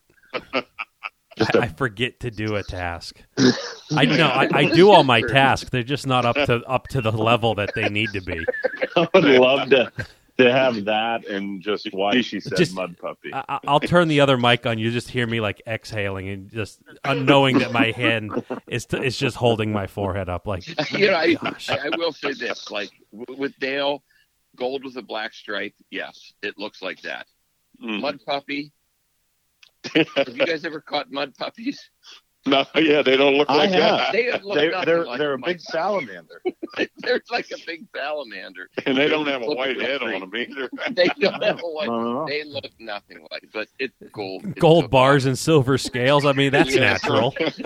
They're like a big glob of poop, is what they Andy, look like. Yeah, Andy, your original Mud Puppy didn't have a white head, though, did it? Only on the Stinger, which just so happened, the glide bait is the one I gave to you, so you could see the bait working. Gotcha. And then you carried it over, and I'm like, well, looks like I got up my game. Nice. I'm going to copy Dale copying me. No, I don't feel so bad. It's sweet because you could see it coming in on a casting bait. That was God, yeah. You know. I always liked that. Like, Todd, remember the old frogs, the yellow-bellied frogs with the white face? Oh, yeah. I'm telling you, man. Yep. The old green scale color with the white face, that was deadly. You know. Yeah. A lot of it, I think, because we were casting them and you could see them. You see them coming, yeah. That's what I said to Andy when we started getting into it. I think that's real. I'd like having that white face or having something that the guys can see or I can see when it's coming in. Mm-hmm. I think like the walleye tail. Mm-hmm. Yeah, that white tail on the walleye. Mm-hmm. That's why we started wrapping it the whole way around. Yep, smart. Yeah, it's little tricks of the trade, I guess. Oh yeah, perfect. Well, we've kept you, Dale, for almost 2 hours and 10 minutes. Believe it or not. Oh, it was a lot of fun. It was a hoot. Quick, yeah. Held you hostage. You guys got to come down sometime and we'll do one of these. Can we do one in the shop or not? Oh my God, I'd love that. Look at old things and Okay, I want Vance to get into them old books, Todd, with you. Oh yeah. Because you'll remember a lot of them people. Well, and a lot of them most of those pictures you have in those books, a lot of them. Remember when you used to have them hanging on the wall? Yeah, They were on the wall. Like Yeah, you the walked whole wall into was his covered. paint room, the whole wall was stapled. They were like stapled on the wall. Yeah. And I would just sit there and look. It's like, oh, look at that one, look at that one. I remember that. Yeah. That I'd love to do that. That would be. Yeah. You know when we should do it is like, in preparation for the Muskie Max, like when we can all be in the same area at once, Mm-hmm. and Yeah, we just hit up we just hit up the shop, you're right. Right. We could do that. and then just it's a busy time, but we could sit there and bullshit, Mm-hmm. and that would be incredible. Yeah. That one might go on for way too long, and we'll probably be way too.